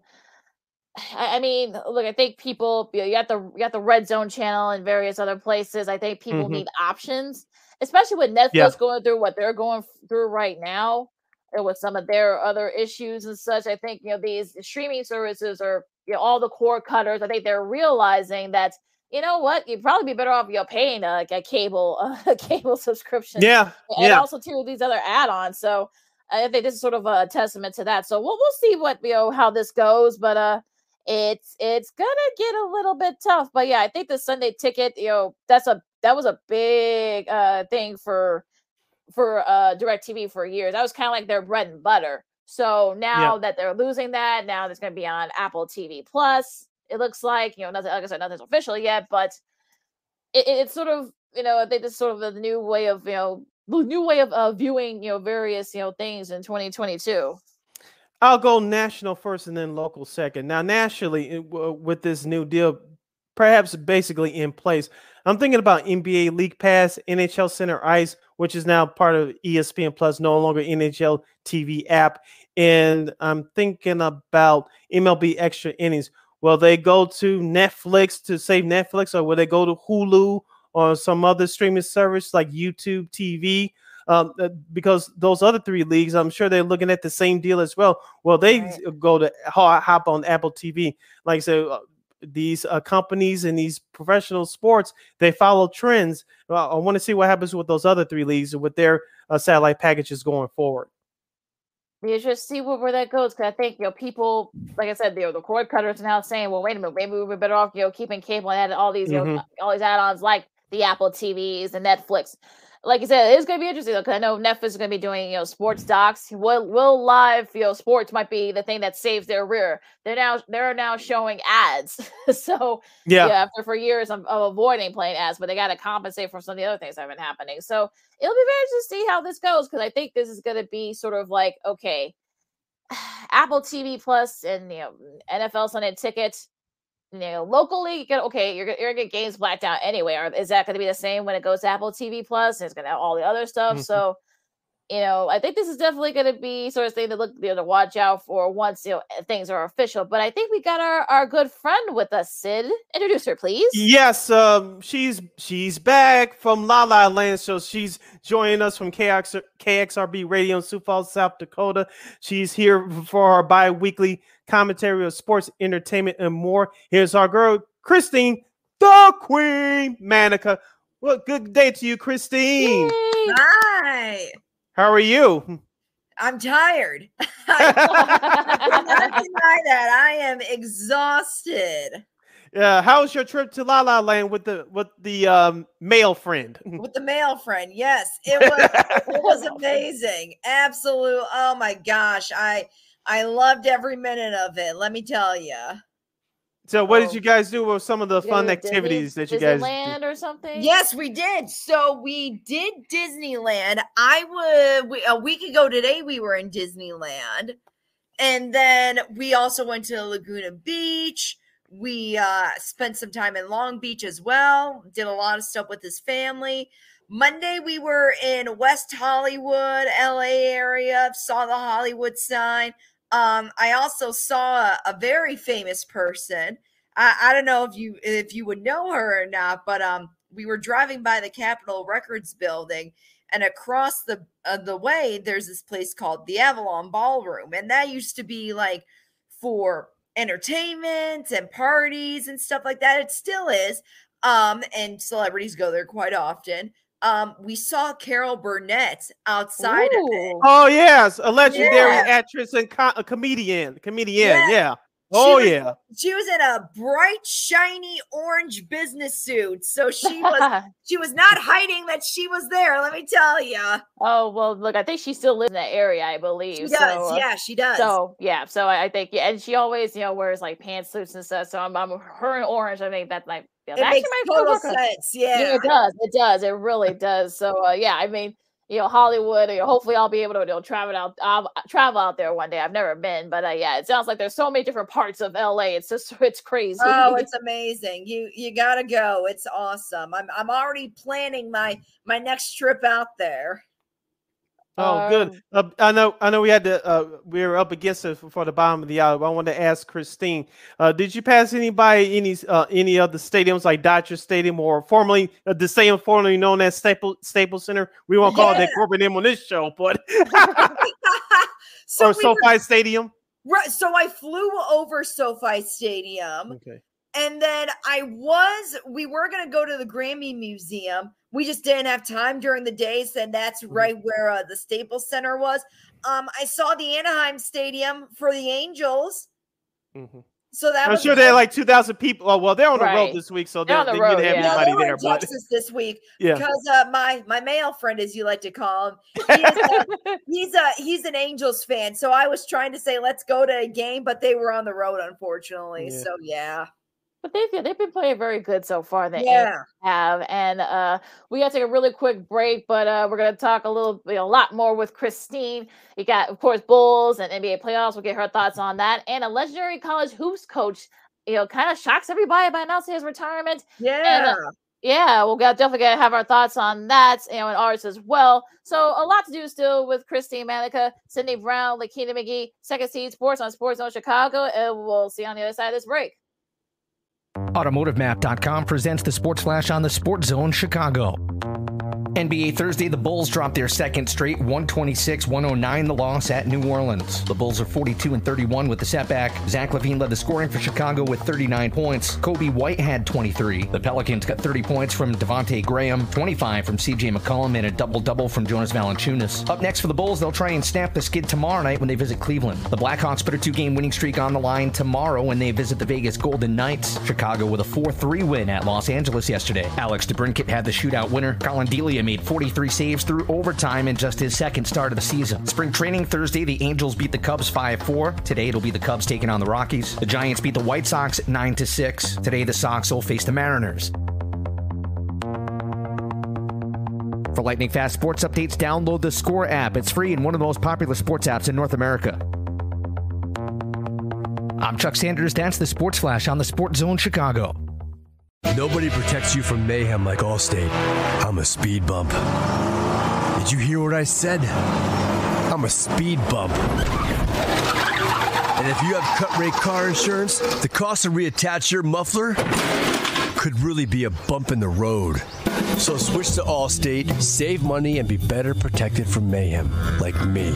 Based on coverage and limits selected, subject to terms, conditions, and availability. In most states, prices vary based on how you buy. Allstate Fire and Casualty Insurance Company and affiliates, Northbrook, Illinois. Have you wanted to speak a new language but thought it'd be too difficult or take too much time?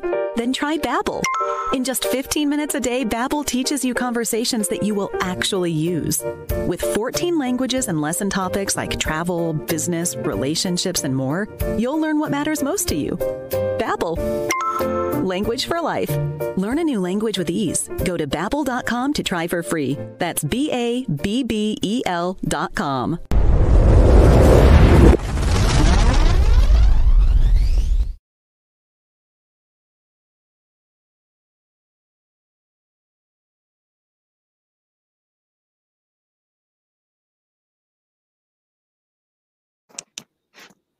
Welcome back to Second City Sports, the Friday edition. We're live and in living color right here on Sports Zone Chicago, along with Miss Lakina McGee and our homegirl Christine Manica. I am Sid the Kid.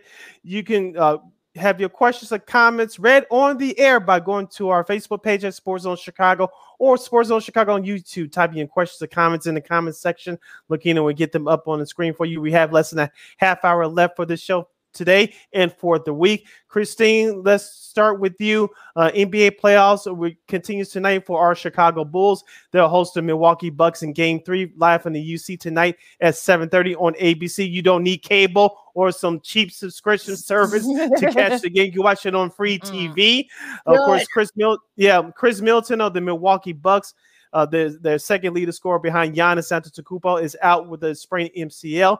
The Bulls, after coming back in Game 1 and falling short, they grab a big win in Game 2 on Wednesday behind DeMar DeRozan's 41 points. Give us, I don't know if you had time to watch the games entirely, Christine, but give us your quick take about the Bulls. And do you think they actually have a chance of winning this series now since Milton's out? You know, the perks about having a male friend, as you like to call it, with a brother-in-law that is just as into sports as we are. He had the Bulls game going on Easter Sunday, actually, when we were over at their place. So I did watch it. It was awful to start. Like, it was just brutal for sure. I thought maybe it's the pressure of actually being back in the postseason after a while of struggling and just always, not meeting the expectations is what we think the Bulls are capable of doing. So I think that was a good part of it. I also think maybe they were full from their Easter dinner. I don't know. Like who knows? But I was like, I can't even watch this entirely. And here's the best part about being out on the West Coast. The game was like, I don't know, 8:30, 7:30 time or something like that. Yeah. The game was over by 7:30 California time. And I'm like, this is great. Yeah, everything is early on the East Coast because they're 2 hours behind us in the Central Time Zone. Right. Because Wednesday's game didn't start till 8:40, 8:45 our time. So that's 6:30 your time on the West Coast. So yeah, everything ends early out on the West Coast and everything ends late on the East Coast. Oh man, I loved it. I'm like, this is great. That is one of those, like you said, one of the perks of living out west. Yeah, exactly. And well, also too, the weird thing about it is somebody had a post up where I think it was a Lakers playoff game from the mid '80s, and it came on at 11, like 9:30 Pacific time, which is 11:30, Central time. So and actually remember it wasn't tape delay back in those days. So, yeah. So the fact that 8:30 start for the Bulls, I mean that was actually normal. This is actually normal compared to how it was back in the day. So what other series kind of caught your attention? I think it's interesting about Devin Booker being out now for the Suns. I think they were really banking on him to kind of lead the team at least until the second round and stuff like that. And now after coming off of a really hot season, it's kind of no one really knows what the Suns are going to do at the moment. That's kind of a team that's up in the air. The Pelicans, they don't know what's going on really yet with is it Ben Simmons? Is that his name? Oh, Zion Williamson. Zion. Yeah. I heard a funny press conference from him. He's like, yeah, it's a day-to-day situation. And then they're like, so are you playing tomorrow? And right away, he's like, no, probably not. Just straight up, no, not we'll see. So that's another interesting tidbit there. It just kind of shows that it's not really a day-to-day situation. And then the Mavs, they're still in it. They're down Luka right now. So the fact that they're down one of their biggest players and they're, exceeding really well during the first round, that says a lot about their team too. Yeah, Jalen Brunson has definitely stepped up for the Mavs so far, along with others. Some of the other series, Ben Simmons, speaking of, Nets, he might actually play game 4. Yeah, he might actually play in game 4, and they're going to need him because, the Celtics are up 0-2 again. So where do you see that series? I mean, gosh, the Nets have already had a hard time enough as it is with Kyrie. Is Kyrie playing? Is Kyrie not playing? Who's still on the team? Oh, James Harden is going to Philadelphia.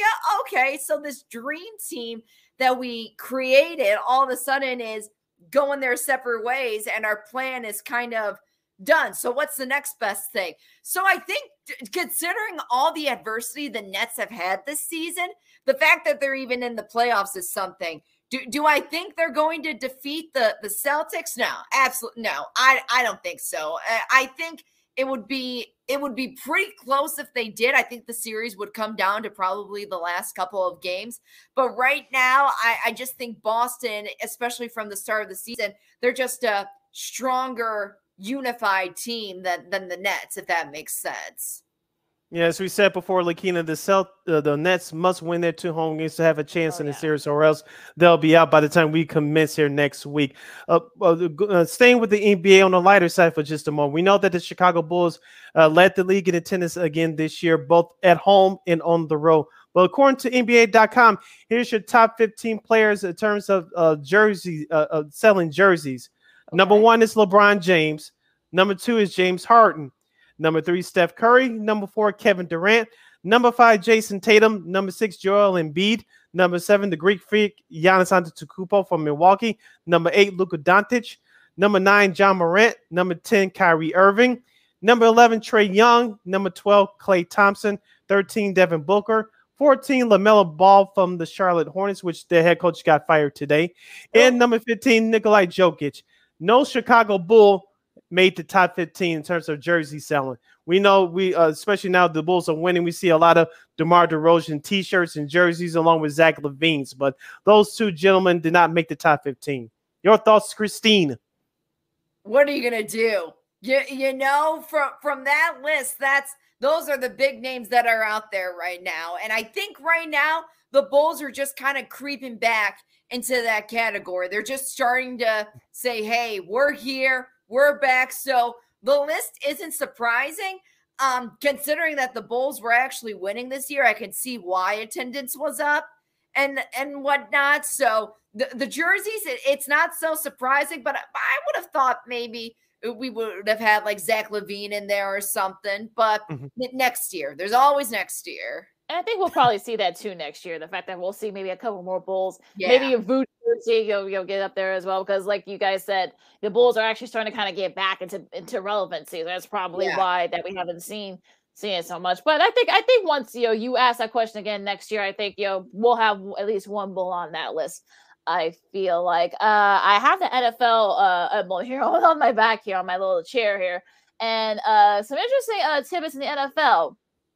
We'll start with Kyler Murray, that saga. Apparently, Patrick Peterson was on I think he was on NFL Network. He might have been on a podcast saying that he doesn't think that, Kyler will stay with the Cardinals. Now, where Kyler came back a few hours later and said, no, I want to stay in Arizona. I want to win championships in Arizona. So they're in the middle of a contract, not want to say dispute, but this is sort of like some discussion.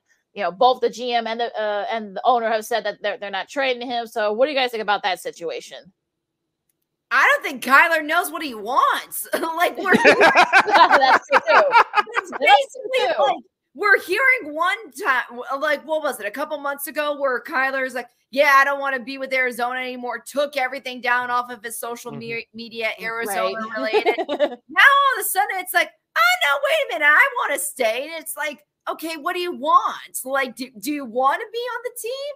Or do you want to go somewhere else, And I think to take into consideration, too, he's a young guy. Usually guys that age, they don't know what they want. So the fact he's kind of going back and forth, that doesn't really surprise me. But I think in this business, you either want it or you don't. Yeah, I couldn't agree with you more, Christine. Of course, Kyler Murray is looking for fresh cash, and he may be getting some bad advice from his team, from his agent. So who knows? I won't be surprised that that's the case as well. But let's just say he really wanted a trade. It's not too many places that he can actually go. I know, but before you Bears fans get on me, Justin Fields is the guy moving forward. So Kyler Murray is not coming here. So let it go. But it's not too many places that Kyler Murray can go to. Yeah, well, be a team here or there that could use his services, sure. But it's not too many places that he can go like he thought, because most of the starting positions are sealed up right now. We were talking about that the other day. We're like, okay, what team right now is really looking for a quarterback? Like, what's a spot that's open? And it's kind of like slim pickings at the moment. In all honesty, I think what is it? Is it safe to say that Carolina's looking for a quarterback still? Looks like it, Yeah. yeah. Yeah, Carolina, that's one. I know the Colts already did name someone, but the name is slipping me for whatever. I was going to say Seattle, but Arizona's Yeah, not trading within the division, so they're out. No. They're out. Exactly. So, and Matt Ryan, they just got Matt Ryan, the Colts did. So that's it. That was it. How did I forget that? So it is strange. It's gonna be strange seeing him in the Colts uniform. Yeah, I guess then Atlanta, that's another option. You got Ryan Pace in their front office, and he might give up. Yeah, the Cardinals might fleece him. The Cardinals might fleece him. So. 2 first rounders. Yeah, come on. Yeah, come on. Let's go. I mean, there really isn't, especially. I mean, it's tough. And again, the 49ers, that's not going to happen either. So it's really an up in the air situation for him if he were to go somewhere. Well, speaking of the 49ers, I think Sid and I had that same thought. So go ahead, Sid. We'll get to the 49ers in a minute, but speaking of another quarterback that's on the move, this guy may get moved by this time next week as the NFL draft commences from Las Vegas. But you heard this guy on a podcast discussing his last situation. Baker Mayfield, it looks like him in Seattle may be a marriage. Me personally, I still say the New York Giants are a sleeper. Daniel Jones, you should not trust them, even though first-year head coach Darrell Gable from Buffalo is the new head guy over there now. They should go after him, but I'll leave that alone. But it looks like Baker Mayfield is expressing his interest out loud to go to Seattle. Could that be the case, Christine? What is your view on your boy Baker?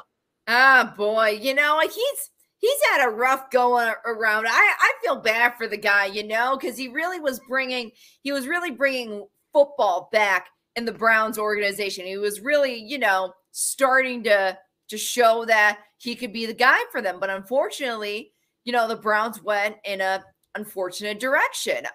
Do I see him with Seattle? I could see it with Seattle. It's going to be very difficult for him to play in that type of a field, just because when Russell went from Seattle to Denver, that kind of made sense, just because the way that the fields are made and the atmosphere, it was very similar. So that transition would be easy, would be seamless. But going from Cleveland to Seattle, that could be a challenge, in all honesty. And also, too, that they're not ready to win right now, because remember, they've traded pretty much everybody besides Wilson. So it's going to be very interesting to see if he does end up going to Seattle. I'm sure they're going to have to give up a lot, the Browns are. So we'll see. I didn't even think about the Giants. I forgot about the Giants, that they're kind of looking, but not really looking type of thing. Yeah, so it's going to be interesting what happens with that. That's going to be – we'll see what happens, because the draft's next week, and we'll see if they're – because they're going to have to trade him somewhere, because they can't keep him there. So I don't know. Yeah, that's what happens when you pay Deshaun Watson all that money. Now, staying with the NFC West – San Francisco, looks like the wide receiver Deebo Samuel has requested a trade. I know some Bears fans want him here. It'll be a great idea, but the Bears are not ready to win, so that's not going to happen. So, Christine, I want to ask you, where do you see Deebo Samuel going? Or do you think it'll be surprised that he'll stay through at least through this upcoming season? Going back to him even wanting to be traded, that just tells me that he's not sure if his guy Jimmy G is going to come back. Like that sends an underlining message to me that something else is going on. And because the wide receiver guys, when they find their match for a quarterback, they're locked in. But if something were to change, then if the quarterback leaves, a lot of the time, sometimes the wide receivers they'll go somewhere else and whatnot. So that's saying something in itself. Do I think he's going to stay or go, and what team would I see him on? If he's looking for a winning situation, I would say Denver is a pretty good option right now, because they're just by them getting Russell Wilson and them being kind of in it the last couple of years, but just missing it slightly. I can see him being in Denver, that's for sure. Oh boy, this is it's tough when maybe the Chargers. I wouldn't be surprised if he sticks around the California area and goes to the Chargers if that's where he wants to go, because the Chargers, they're clearly still in it. They want a back-to-back championship on them. But then I wouldn't be surprised if he stays in San Francisco because there really isn't an option at the moment. Yeah, I keep thinking maybe Baltimore. They could use another receiver. That's an idea, yeah. Yeah, him and Lamar Jackson would look real good. That would be good. I've heard Buffalo. Some people said Buffalo, perhaps. Yeah. New England, maybe. Some people, of course, they're going to I was going to say New England, but I'm like, that's kind of a stretch. Yeah. They already got Devontae Parker from they already got. Miami. Yeah, so it'll be. I don't know. It seems like it kind of came out of, like you said, Chrissy. It could be maybe Jimmy G. He might be on his way out too. But although everyone has said that he's not going anywhere, but we'll see what happens next week, especially. I don't know. Yeah. So it's kind of strange things going on in the NFL. A lot of strange stuff.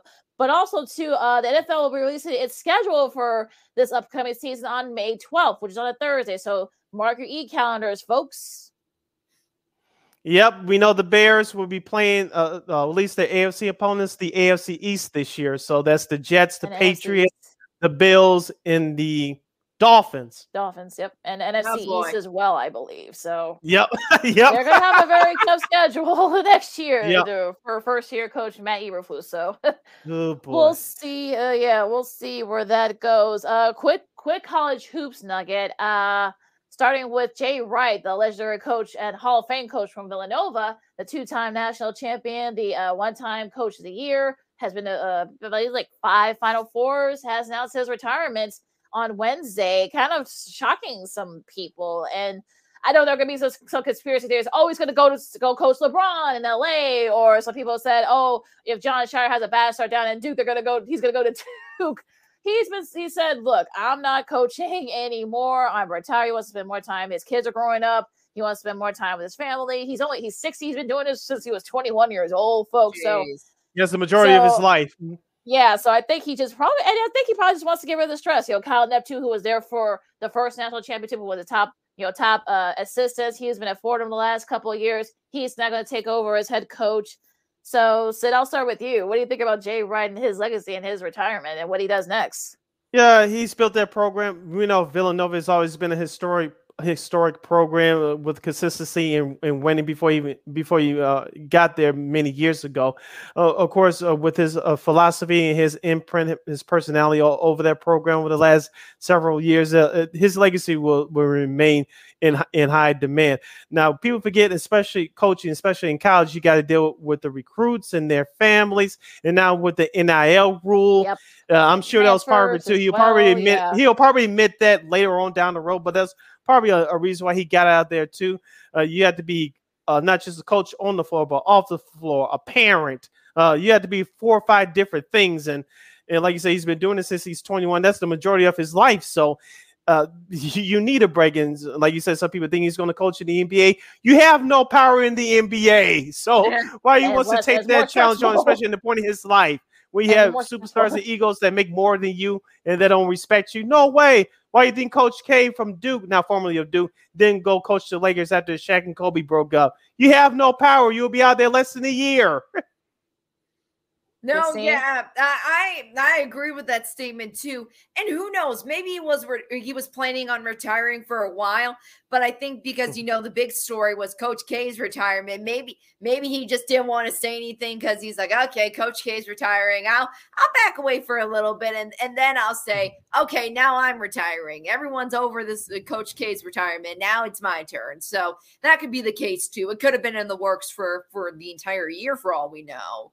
Right. Yeah, you might be right about that. He had a 20-4 record in the NCAA tournament, which is one of the best in history. He's already in the Hall of Fame. Yeah, look, you might be seeing him in a TV set near you. He might be doing he might be doing some, analyst work for either ESPN or Fox or CBS. So he's got a great personality. He's a good-looking guy. So he'll definitely have his pick on what to do next, especially now with Steve Lavin now going back to coaching at San Diego.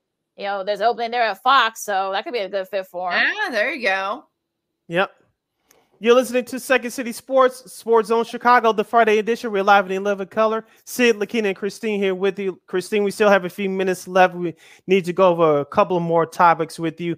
Baseball, the Cubs are 6-7, and they lost to the Pirates last night after blowing the 3-0 lead. Exactly. But the White Sox, their losers are 4 in a row. They got swept by the Cleveland Guardians. Tim Anderson had a bad series, 4 errors in 2 games. Dallas Keuchel looks like crap again.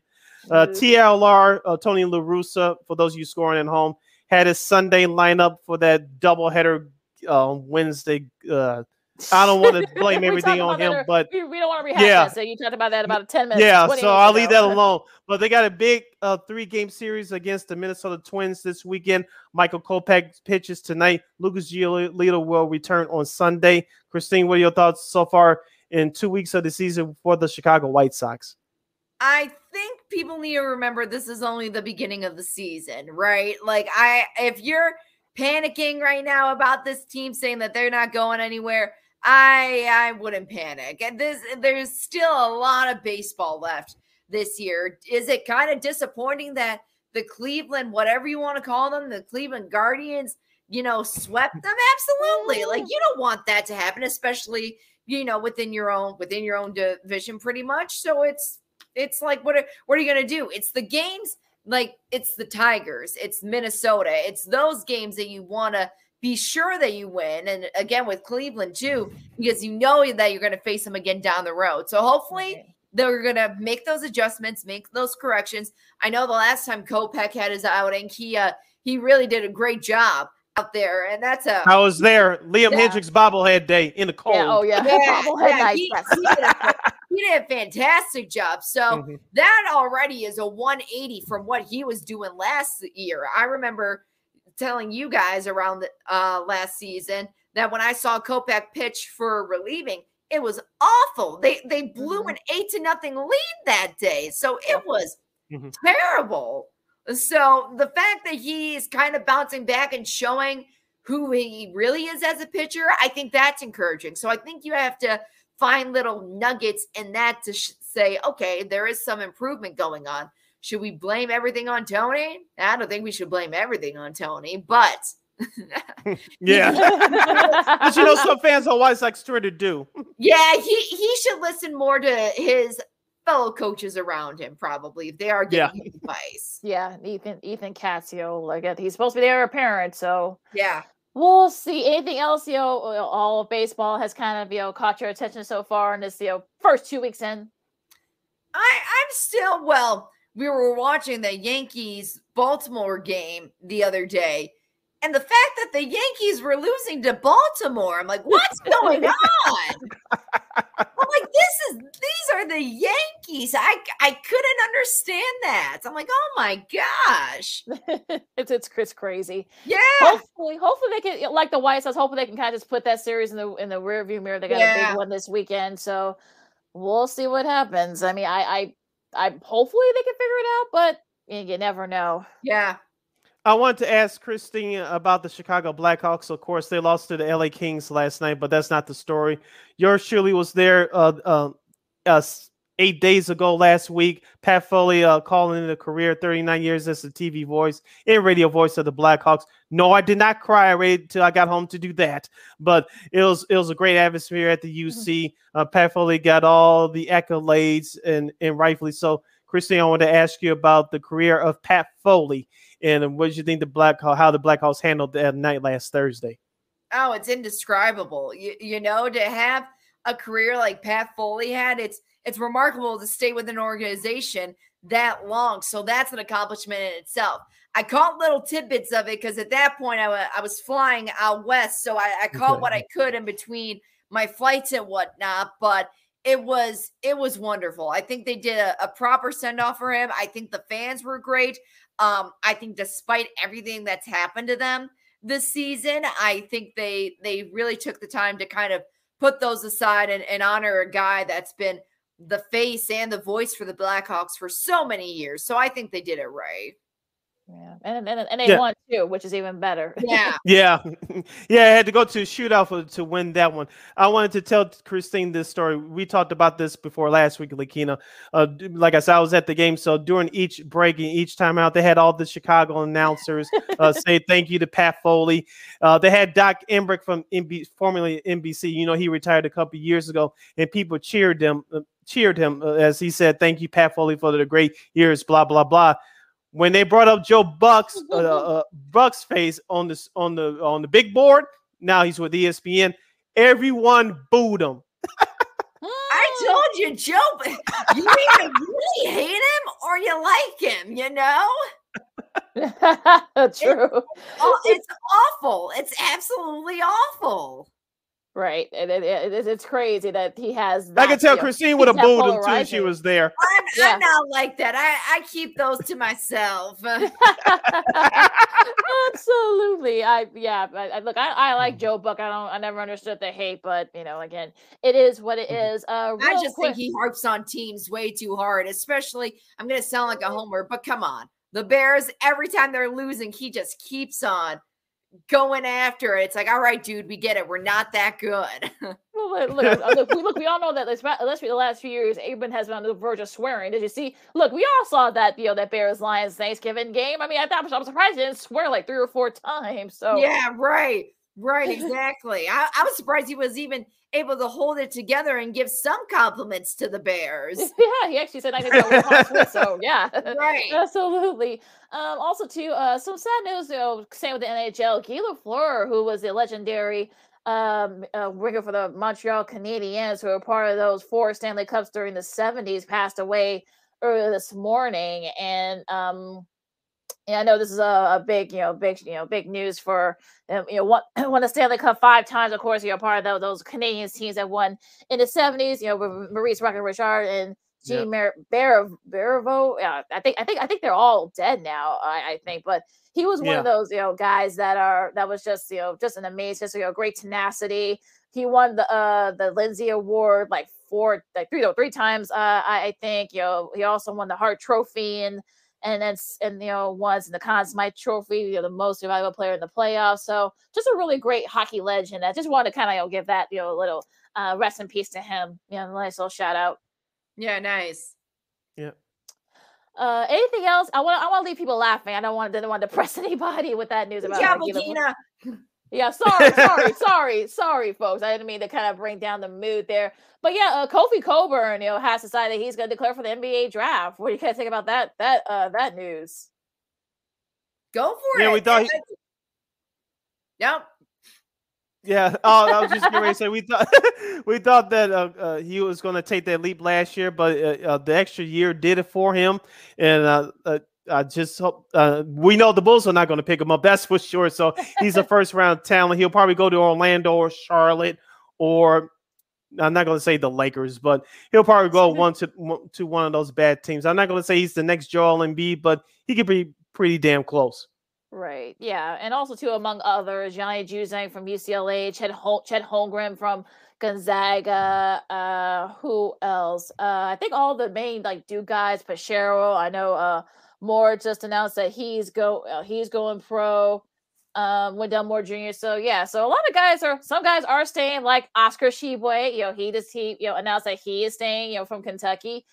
So you got to get a little mixture. And plus, you got the extra year too again. So a lot of guys now in the transfer portal, like your guy Cabello from Illinois. So we'll see where he goes.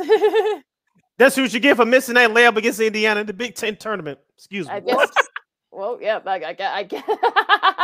I guess so. But also, Imani Bates, who was one of Penny's guys from Memphis, has announced that he's transferring. So could be because of the stuff that's going on with Memphis.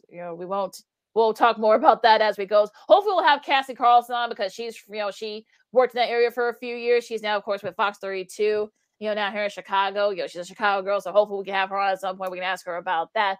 But with that said, what are you guys looking forward to this week? We got a busy sports weekend here. It's going to be 80 degrees in the Chi tomorrow. Yay! Yeah, it's going to be back in the 60s after that, so... Go put on your tank top and shorts, Sid. You go out there at 80 degrees. I did not wear a tank top. Oh, geez, okay. Oh gosh, the Bulls definitely tonight, and then I just have laundry, so much laundry that I have to do. So I'll find something to watch. Yeah, got adulting. Definitely got adulting there. You got this. Look, you got the Zurich Classic in New Orleans. You know, it's sort of like the pairing event. In golf. Patrick Cantlay and Scottie Scheffler, who is the hottest name on tour right now. They're at the top right now. So that should be a fun one as well. That'll be on CBS. But also too, of course, the playoffs. Of course, baseball. So much going on still. So we're going into the warmer months, and a lot is happening in around sports. So what about you? That's why we like sports. There's a whole lot to watch.